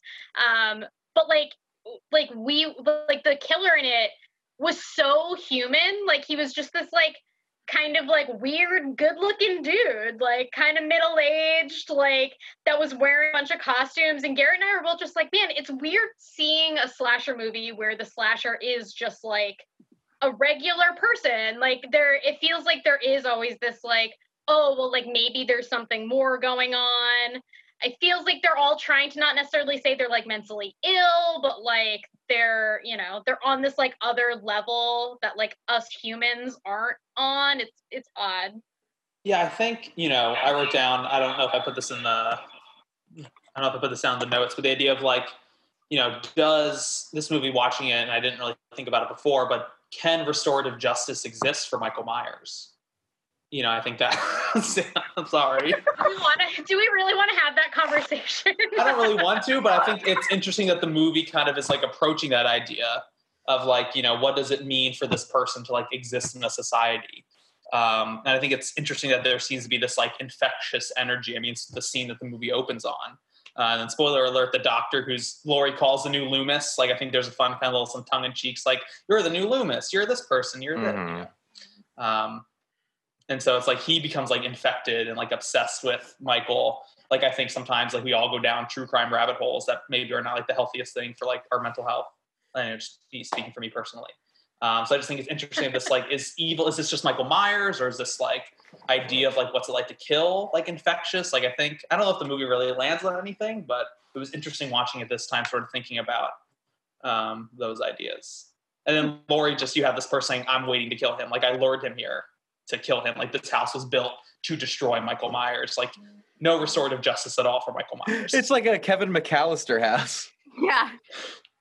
Oh my God, I love it's like this trap house where she clears every room and like punches a button and this giant like roll door comes down to block it off. I'm going to expose a little bit of myself here when I'm asking you guys this question. Have you ever thought about how you would survive like a serial killer, or like if somebody was going to come and invade your house, like what you would put in place? Because like that's that house. Everything I was like, well, I would block it like this. It was there. But like, have you guys ever thought about that? Or not a room full of mannequins. I don't know what she did. I mean, I feel like just in general, I'm always worried about like, you know, something like, I don't know, like the other day, like we were hanging out in the living room and there was a noise that we heard, and Garrett walked up the stairs to check what it was. And I was like, why are you checking? He's like, well, like, I don't know. What if there's a person? I'm like, what if there's a person? Like, what are you going to do? Like, go grab a knife or something first, obviously. Like, but like, that's like, my first thought is like, oh, like if there is someone here, or if that noise that I'm hearing is a person, like, what's my first move? Grab right now? Where could I run to? Like, I don't know. But like, I think that's also like a, you know, female true crime obsessed kind of thing too. So yeah, I have baseball bats around my house. Good, you should. I've definitely got an escape plan. Yeah, I've thought about this many times. Okay, good. I expected to hear that answer from you guys, but I was also kind of worried to be like, am I just neurotic? That question makes you kind of reminds me of the friend's boyfriend who's like babysitting, the babysitter, who's like, fuck it, like grabs the knife and like goes after him. So I don't know. I would hope that I would try to be brave to help, but I would probably just end up dying. I guess like, how would you die in a movie? Wasn't that a whiteboard question we talked about a while ago? Yeah. Yeah. Kind of reminds me of that. I mean, this had good kills, and it definitely made Mike Myers feel like really scary, which I feel like are two of my big things with like slasher movies, like kills as far as quantity and quality of the kills, house slasher is, and then dope final girl. So actually it checks off like all three of my like, what does a good slasher need, I guess. I didn't think about it before, but there are, like, watching it this time, there are so many neck and face kills. Yeah. If I'm not mistaken, every single death is from him either, like, tearing open someone's mouth and jaw, stabbing through the neck, stabbing through the face, smashing someone's head, stomping on their head. I don't know if there's anything... Yeah, it's not too far off base for Mike Myers. Yeah. Michael Myers. One day, though, they should cast Mike Myers as. I bought the score for this movie because I love it so much, but like one of the first times I actually put it on to listen to, the song came on that plays in the bathroom when he goes and like kills them, and you hear like the teeth falling on the floor and stuff. And I like got creeped out sitting in my house just like hearing that song play, because it was like, oh God, like I know what that's from, which was like kind of a cool like after effect. Like I like when a movie still has me like a little jumpy after I've seen it. So big thumbs up for that one.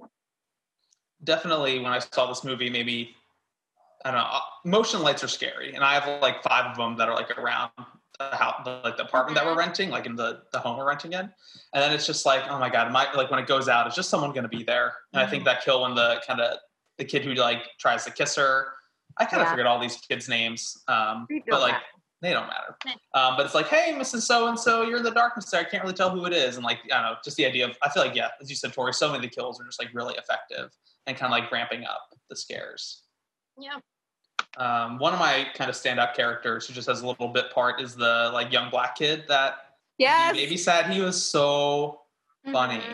I hope he pops up in the future movies. But I thought that was a pretty effective scene too. I know that was in the trailer. That's what I remember from the trailers, when the friend goes like, nothing's in here, and she pushes like on the closet door and it like bounces back twice. Third time opens and Michael Myers is there. That might be my like second favorite kind of sequence. The whole everything in the house there I thought was really cool. Yeah. Can you imagine being like 8 years old and being that funny? Like having that comedic timing at 8? The hell? I wrote down one line here. I want to be staying up clipping my nasty ass toenails. This is really funny. What does he say when she goes into his room to like check around, and she does the, hello, what are you doing here? And then she like spooks him, and he's like, oh hell, like fuck it, whatever he says. So good. Did I ever tell you what my sister Sophia called her mosquito bite over the summer? Mm-mm. She got bit by a mosquito and it was itchy, and she called it a lump of disrespect. And I was like, man, that might be the funniest fucking thing I ever heard a kid say. There's no business being that funny. No business. I was like, fuck you. Cool. Any other thoughts on Halloween 2018? I'm glad you picked it. I had fun rewatching it. Awesome. Slashers are the best. And also, fuck people who say, just get over your trauma. It's not like, this is 2020, he only killed 5 people. Like, fuck that attitude. Fuck you, Karen. Dave. Not you, Dave. Dave, the character. Awesome. Well, thank you guys for a great discussion on Halloween. Definitely recommend giving it a rewatch. The sequels were pushed a year. The sequel, Halloween Kills, was supposed to come out this year, but then both of them got pushed to the following 2 years. So be curious to see what those ones look like. Even if, like, will we even have movie theaters to see them in at this point? Like, drive-ins forever. Yeah. Awesome. Well, I'm going to turn it over to Dave to round out our spooky megasode. Yeah, and the one I chose is a movie that, for me, has stayed with me for a very, very long time. It was a movie that I heard described to me before I saw it during a game of Manhunt in the woods. So it definitely made quite a lasting impact even before I saw it. We're talking in this case about 1999's the original The Blair Witch Project. It was a film written, edited, and directed by Daniel Myrick and Eduardo Sanchez. Stars Heather Donahue, Michael C. Williams, and Joshua Leonard. It is followed by 2 vastly inferior sequels, the first of which, Blair Witch 2 Book of Shadows, is among the worst movies I've ever seen. I just rewatched that in preparation for this episode today. I didn't get back to a movie called Blair Witch, which is another Adam Wingard movie, which it didn't do it for me. But this movie, on the other hand, has really, really made a huge impact and is probably my second favorite horror movie after the Texas Chainsaw Massacre, which is why I chose it. So the Blair Witch Project is a film, a documentary of sorts about three film students who decide that they're going to go into the woods of Burkittsville, formerly Blair, in order to investigate the mythos and folklore surrounding the mysterious Blair Witch. They document their journey into the woods as they become increasingly lost for mysterious reasons, until it finally culminates in the students realizing that perhaps they have bitten off more than they can chew and are up against something a great deal grander than their initial project had imagined. And there's a lot of interesting factoids about this movie as far as production and as far as its marketing. A lot of notes that I have about why I think it's great, and a lot of notes about why I think it's scary. But before we get into that, Tori, I know you've seen this movie a number of times. For Sam and Connor, was this your first viewing? Am I right about that? Oh, Sam, you've seen it before. Okay, cool. Well, let's go with the two perspectives that are more familiar. We'll start with Tori and Sam, and then we'll segue into Connor's first take on the 1999 Blair Witch Project. I mean, this is such an interesting movie because I was 9 years old when it came out, and I can pretty clearly remember the marketing for this movie, which is really weird. I was such a scaredy cat for years. So I didn't watch this until I was a teenager. But I'm pretty sure my parents went and saw it on a date together and stuff. And I just remember being a kid and legitimately being scared that it was actually real and not a fake thing that was just in the movies, because they tried to kind of market it as this true event thing. So it still kind of haunts me for that reason. And for some reason, I don't know if you guys remember, if I've said before, at Blockbuster, they used to have the Thumb movies, and they were all riffs on movies. There's one called the Blair Thumb. So I've seen that multiple times, and I saw that before I saw the Blair Witch Project. But yeah, this is such an effective horror movie, and definitely one that I can put on as just I just want this in the background or something, because I think this movie is so fun and enjoyable, and it is legitimately scary. Even just the whole being lost in the woods aspect of it is really horrifying, because that seems like a thing I could very easily do, especially growing up in New England with we even had woods behind my house. But then add there's a scary cursed witch aspect to the whole thing, and that's even worse. And the ending of this movie for sure sticks with me. So yeah, this is a fantastic choice for this. Yeah, I think haunted. The Witch Speaks. Yeah. This is a master class of found footage. I don't know if it's the first, but if it is one of the first, it's one and done, because that's it. You don't really need any more of this. I saw Paranormal Activity, the first one. I would put that one also on a similar level for me, of how they fucked me up watching them. That movie really deeply fucked me up. But I do think now, watching the movie again, I watched it last night, the end is scary.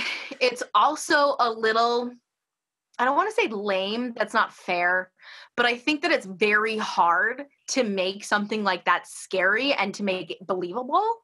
Mm-hmm. So with what they could do and what they had and everything, I think it's super well done. I think it's the best it could be. I did not watch it, obviously, when it first came out. I was 8 years old. That said, I did watch the Scooby-Doo version, which I'm putting in the chat right now. So the Scooby-Doo came up with a 20-minute episode that spoofed the whole movie. So I watched it. It was funny, but it was scary. And so that's how I knew about the movie. So when I finally watched the movie for the first time, I was oh, so this is literally the Scooby-Doo show that I saw. So it was that movie.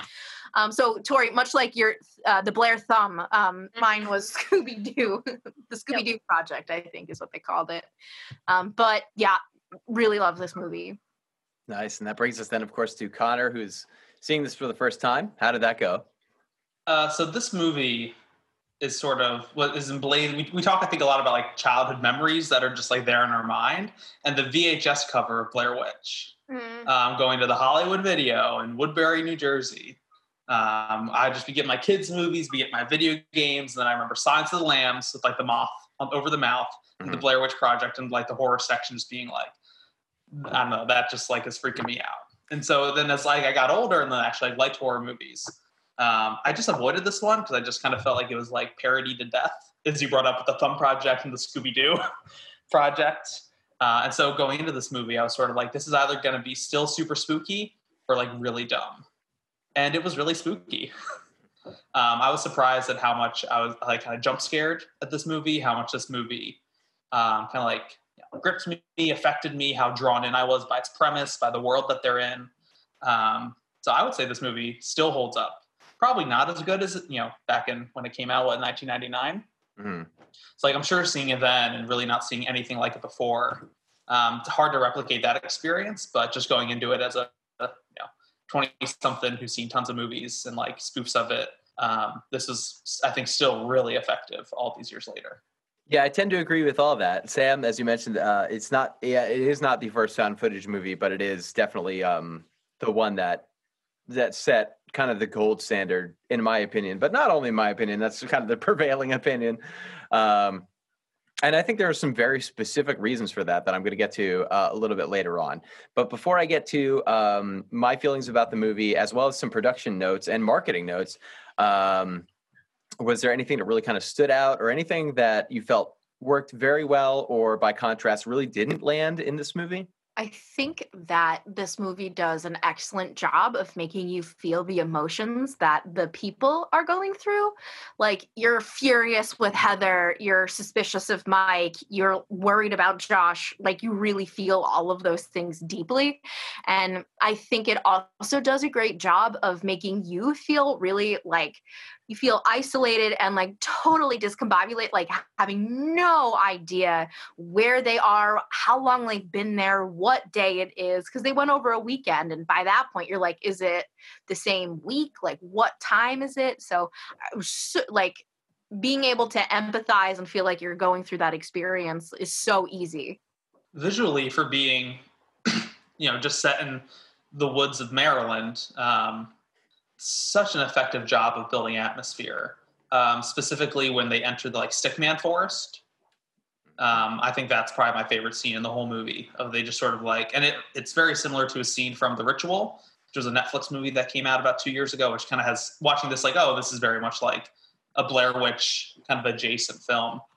I thought that was, for me, just all these stick men hanging, just such a great job of we only have a couple $1,000s. What's the spookiest way we can, the creepiest way we can set up this journey for these three poor people who are just trying to do a film project.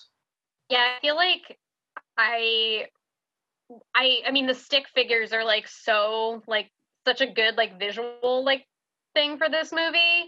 And I feel like I remember being a kid and being scared that I would find those in the woods behind my house and stuff, which is really funny that Sam and Connor mentioned stuff too. It's interesting that this was a film that was such a part of our memory growing up, even though we didn't see it until we were older, but it's it's there. That's a part of my childhood because of that stuff. And I can't really think of other horror movies specifically that are really like that for me. There's stuff I remember, but nothing that really feels like a part of my childhood in this way. But yeah, I mean, as I've gotten older too, I've just become such a fan of low budget horror and just how much you can do with so little. I saw kind of the only film that's been made in quarantine called Host that's on Netflix, which was pretty creepy. And so it's just it's very cool what you can do when you are limited by, money or time or a crazy infectious virus, all this shit that can just affect filmmaking and finding creativity that way. And I feel this stands out as one of one of the shining stars for like low budget horror. Tori, what you were just saying about low budget horror films and restrictions, this film had an estimated budget of about $600,000. It then went on to a global box office gross when adjusted for inflation to over $250 million, making it one of the most profitable movies ever made. Some pretty astounding notes as well about the production of this movie was that the three lead actors were hired based on their ability to improvise. The dialogue of the film is almost entirely improvised, maintained as a constant in-character exercise on set, with the timeout safe word being taco. So that's when they know that they could speak freely outside of their sort of like method performances. The actors themselves filmed the movie rather than a director or a cinematographer. They were pretty much handed over the tools to make the movie themselves. And the actors were provided with coordinates for various locations throughout the Seneca Creek State Park, with no prior knowledge of what set pieces or props they might uncover at each. Additionally, they were provided no knowledge of what would happen each night of the shoot and were increasingly deprived of both food and sleep. So it's definitely a situation where the meta filmmaking really steps in as far as the production of the film, and I think really translates in the desperation of the performances. The marketing was also really pretty well storied, as we've covered. The film was thoroughly marketed as a true story and a legitimate documentary, so much so that a web archive of material and a Discovery Channel mockumentary, The Curse of the Blair Witch, were launched in advance of the film's release to further cement the mythos. You can find that on YouTube. It just sort of further explores the lore of the Blair Witch that we're treated to in the movie. And to further blur the lines of film and reality, the three lead actors signed off on a non-compete clause good for a year after the film's production. Their IMDb actor pages listing them as, quote, missing, presumed dead. There were even a series of missing persons posters printed and circulated. So convincing was this public campaign that friends and acquaintances of the Donahue family reportedly called and wrote in with their sympathies. So it really was a movie that sought to frame itself as a document of reality rather than a film experience, which I think translates really well in the filmmaking. Do you guys have any feelings on that? This movie, I feel like, could only exist from like 97 to like maybe 01. Like that kind of like very early internet where like people could research things, could look up things, but you didn't have a billion, the studio, how Hollywood looks is so different now too. That is, I don't know this might be the best movie that fits the time that's ever been released. Like if this released in 2010, no. Like if this is, found footage kind of started then, maybe in the 80s, like that kind of marketing information would not have gotten out like that. So I think sort of like maybe this is the best meeting of like time and place for a film's release. Yeah, that makes sense. Two thoughts. One, they tried to do something similar with the first Paranormal Activity.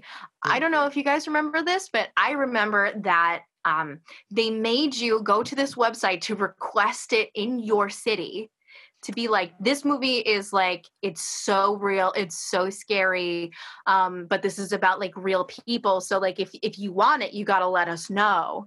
And so like, me and my friends, we actually like went to the website and we put in our information to be like, we want to see this.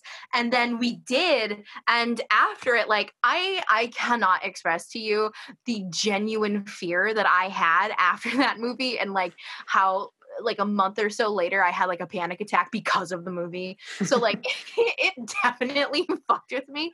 But then the actors were on God, what's that asshole's name? Joel McHale, his The Soup. They were on it like briefly. And I was he a like, bad guy? I like Joel McHale. Yeah. I like Joel McHale. Has he done bad stuff? Is he a bad guy? Kind of a prick. Yeah. That sucks. It like as a general human being, like I don't know anything about his like politics or whatever, but he just like sounds like he treats people like shit. Anyway, but that's hearsay. You can feel however you'd like about him. A little bit more negative than neutral about Joel McHale than Judy Greer, but like whatever. So that's thought number one. Thought number two is, like, these people, were they like so new into acting that like they didn't have like their SAG card or whatever? Because like a part of me is thinking like, God, shouldn't someone have gotten involved of like the depriving of food thing? Because like that's messed up. But like, yeah, it's the way to do it. I guess it was an agreed upon condition that was like thoroughly part of the contract and waiver signed and so on. But at the same time, the film definitely made a huge impact on them as actors and professionals because the two male leads, Michael C. Williams and Joshua Leonard, have barely appeared in anything since. And Heather Donahue, the only thing that I can name offhand that she's appeared in since this movie has been one episode of the first season of Always Sunny in Philadelphia. Weird. But outside of that, it seems as though this film kind of in a way, like in almost like a Seinfeldian or like Friends sitcom kind of way, became such an iconic performance that or a Michael Keaton kind of thing, where to a degree it defined and ruined their careers. But from what I understand, the royalties have been pretty generous for this movie, especially given the windfall of cash that it earned by contrast to its budget. Also, it just sounds Good for like them. impossible movie to make. Like everything being kind of improvised, going through all of that, like, damn. Also, if someone said they were going to deprive me of food, like, I would not function. I would lay there and cry. Like, I would not do anything else. I think that's what makes it so tough with, like, because method and, processes like that can get such great results. But then there's also this kind of like problematic side of that kind of like method or like in like being that person acting. But man, when, because just looking into the production during maybe that's like the Saturday night when they, the director and whoever, they're like played babies crying on like a jukebox, like just placing that in the woods. If you're like, that feels like real fear. That's like they just like, why are these kids crying? Like that is probably, I don't know, definitely for me, like top 3, like most effective scares of the entire film is these like wailing, crying, running around noises like surrounding the tent. Mm-hmm. Well, I've got a lot of thoughts about why I think this movie is great and very scary, which I'd like to cover very briefly. And of course, feel free to chime in. It's just a movie that I've thought about a lot as I've seen it probably at least 10 times. And thinking about it this time again was a treat in terms of writing down some of this information. So some of the impressions that I got this time around was that how much time we spend with just these 3 characters. Like in particular, in the hotel at the beginning, how pronounced their character traits are in their dealings with each other while still safe and comfortable. And while we're still getting to know them. It feels very convincing in terms of establishing these characters in a way that would normally feel like a bit of a waste of time with a horror or slasher movie in particular, because we know they're just going to be peeled off. But there's just the 3 of them, which really aids the movie, I think, in that regard. And we also spend a lot of time learning about their individual personalities via interaction with each other and how they respond to the increasing desperation of the situation as the film goes on. It makes that in that way for me really hard not to get sucked into the meta reality of the marketing and the faux reality of the movie. And it's also it's a movie that definitely I appreciate as like either a paranormal horror movie or just like a desperate document of people getting lost and really concerned. But there's also this paired escalation with the desperation of their situation. The further they get into the woods, the longer they're trapped, seemingly. There is this escalation of nightly encounters and morning aftermath. The first is the snapping branches at night and then the rock piles in the morning. Then it's the tent being attacked at night and then the weird slime on Josh's gear, almost marking him. Then when Josh disappears, his screams are heard at night, and the following morning, his teeth and tongue are found in a package outside of the tent. So it really holds your attention through escalation while also allowing us to explore the desperation of the situation via these characters in a non-paranormal sense. What do you guys think about that? That bundle reveal is great because it just shows enough to be like, is that a tooth? Is that parts of like brain matter and eyeball? Like it's really like, it's something kind of gory and not good. But just kind of how that, and I imagine that was just Heather doing that. There's no cinematography or anything like that. So I thought just the way that she kind of captured that on purpose or not was like super effective. And also her decision not to tell Mike about it, which is interesting. It's also interesting, like, I don't know, just how this movie makes these characters feel like so trapped, even though there like is this like expanse of like forest around them. But like, man, like it feels weirdly claustrophobic in a way, even though they're stuck in the woods. And that's just like such a fascinating contradiction. Mm-hmm. Yeah, I've got some notes on that as far as why I find it so scary. Some other notes really quickly about why I find it so great is that time after time, and I've seen it many times, and every time my stomach drops when it's that rough cut of Heather asking, "Did you take it?" and immediately understanding that she means the map. And just like this notion, like just within that one line from a harsh cut is just like that immediate moment of like, oh, they're fucked.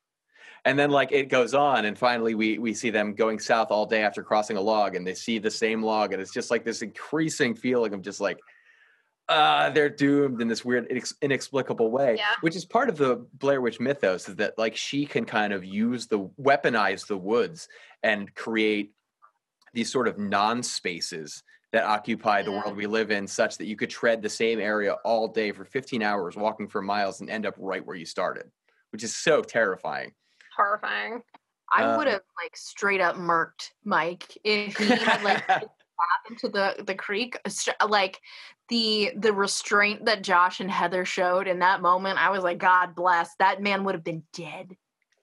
One of my favorite lines in the movie: "You have betrayed us beyond, way fucking beyond." Also, one thing that I find really fascinating about this as a found footage movie is that it explains itself. Like if you watch like Cloverfield, which I do think is a fun movie, but I have my problems with it as a found footage movie, because it's like at this point in this movie, like he's the character holding the camera is like scaling like a fallen skyscraper onto another and is still filming. The difference with this, though, is that Heather's compulsion to continue filming and documenting the experience is a kind of defense mechanism. So it justifies the existence of the footage and how complete it is. Mm-hmm. It like really explains itself in a really thoughtful and like subdued and quietly pronounced way, I think. That's interesting. Yeah.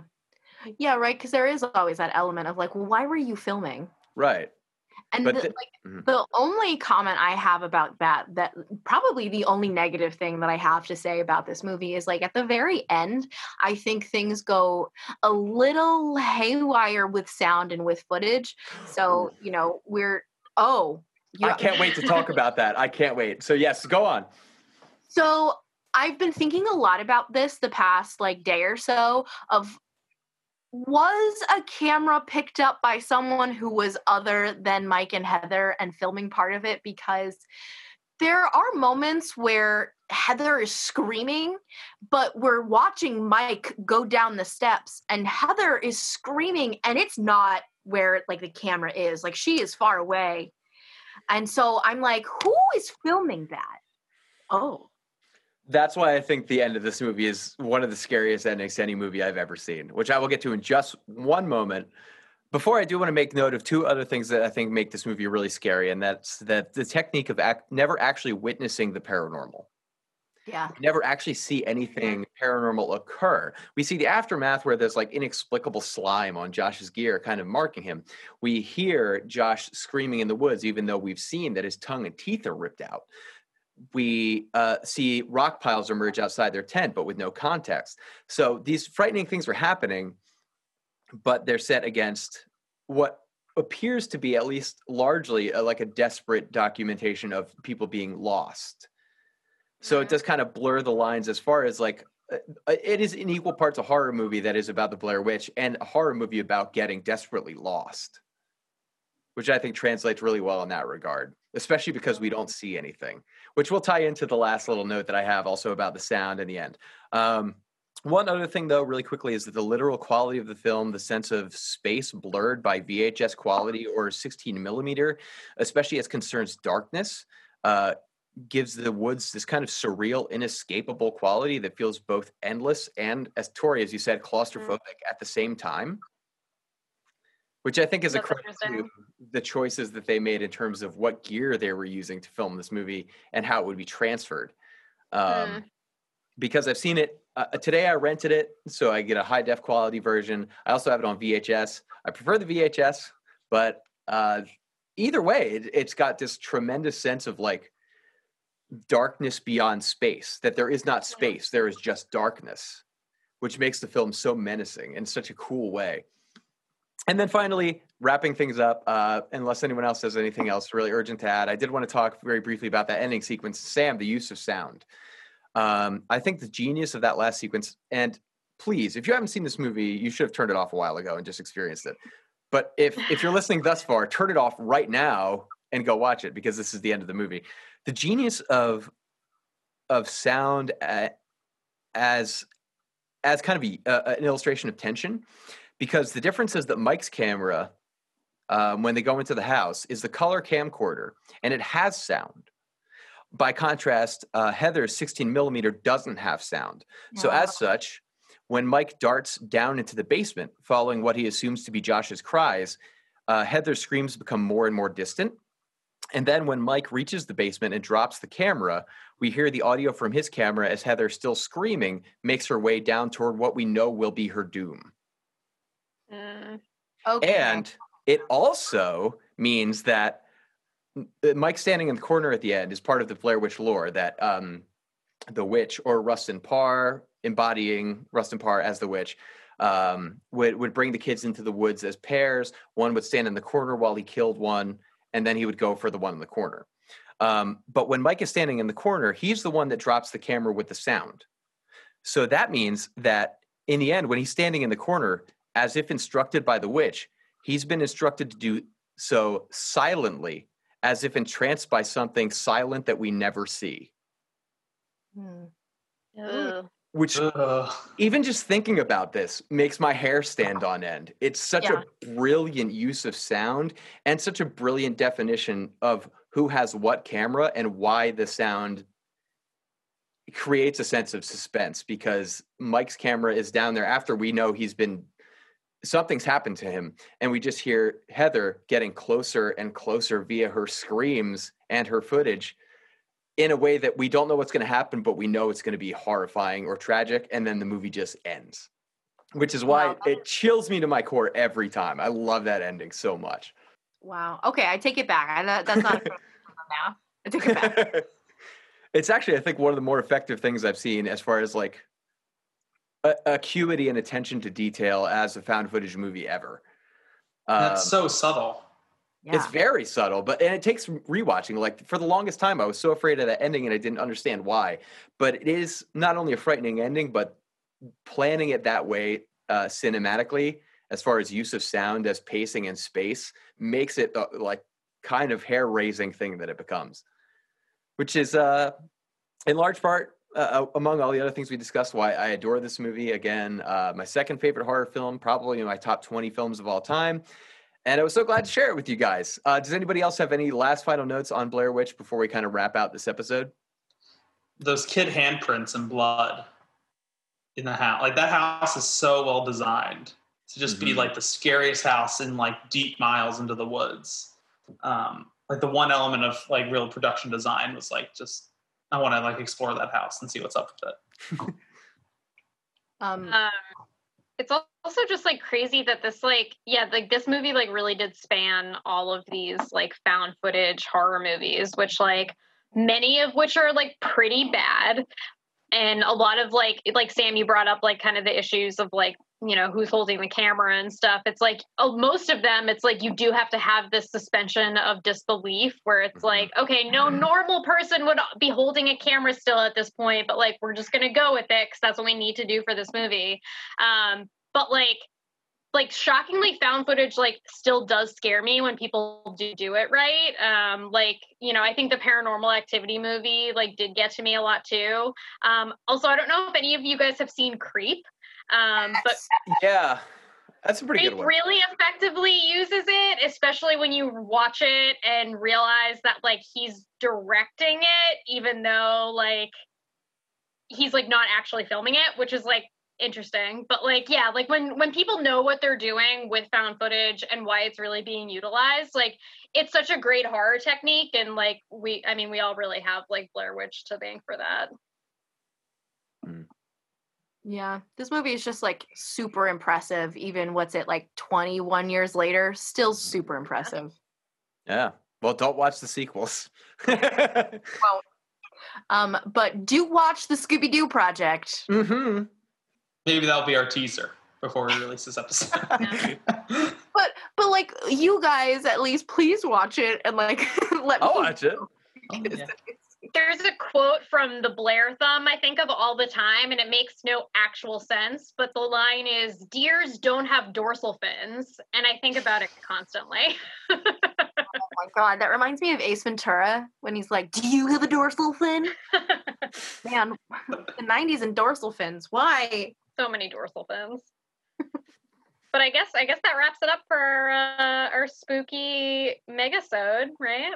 Yeah. Yes, of course. Christine is haunting the woods elsewhere. She is on a project working on capturing some sound in the woods. So very apropos to what we've just been discussing. Perfect. She's just hiding somewhere, and she's going to pop out and scare all of us at the end of the episode. Well, yeah. I mean, if you've listened so far and have not seen these movies, please check them out. Get at us on social media, butterwiththatpodcast@gmail.com. Tell us some of your favorite spooky movies. Hopefully we'll have some extra episodes coming to you guys as well. I want to plug some of the Cinema 76 writing I've been doing. It's Halloween's time, so I've been writing a ton of stuff. My Pizza review, the best horror films of 2020, my Witch project, and then also this coming week I'll have my top 15 slasher films, underrated slasher films, I should say. And then also I just want to give a shout out. I'm taking a class Thursday through the Miskatonic Film Institute. Our friend Lauren took a class there on Indigenous horror, and I'm taking one on queer horror this week. But they offer tons of they offer tons of online classes that are very cheap. Like my class is like $10, so you can do just like log in with Zoom and stuff. It's pretty cool. Anything else we want to plug or talk about before we leave? Cool. Real quickly, Witch Path podcast is yes. a very seasonally apropos pick as far as podcasts go, but also just a very good podcast. That one definitely worth checking out. And also a novel idea, an independent bookstore in Philadelphia. A really great store run by some wonderful people who have a large catalog of their available materials online.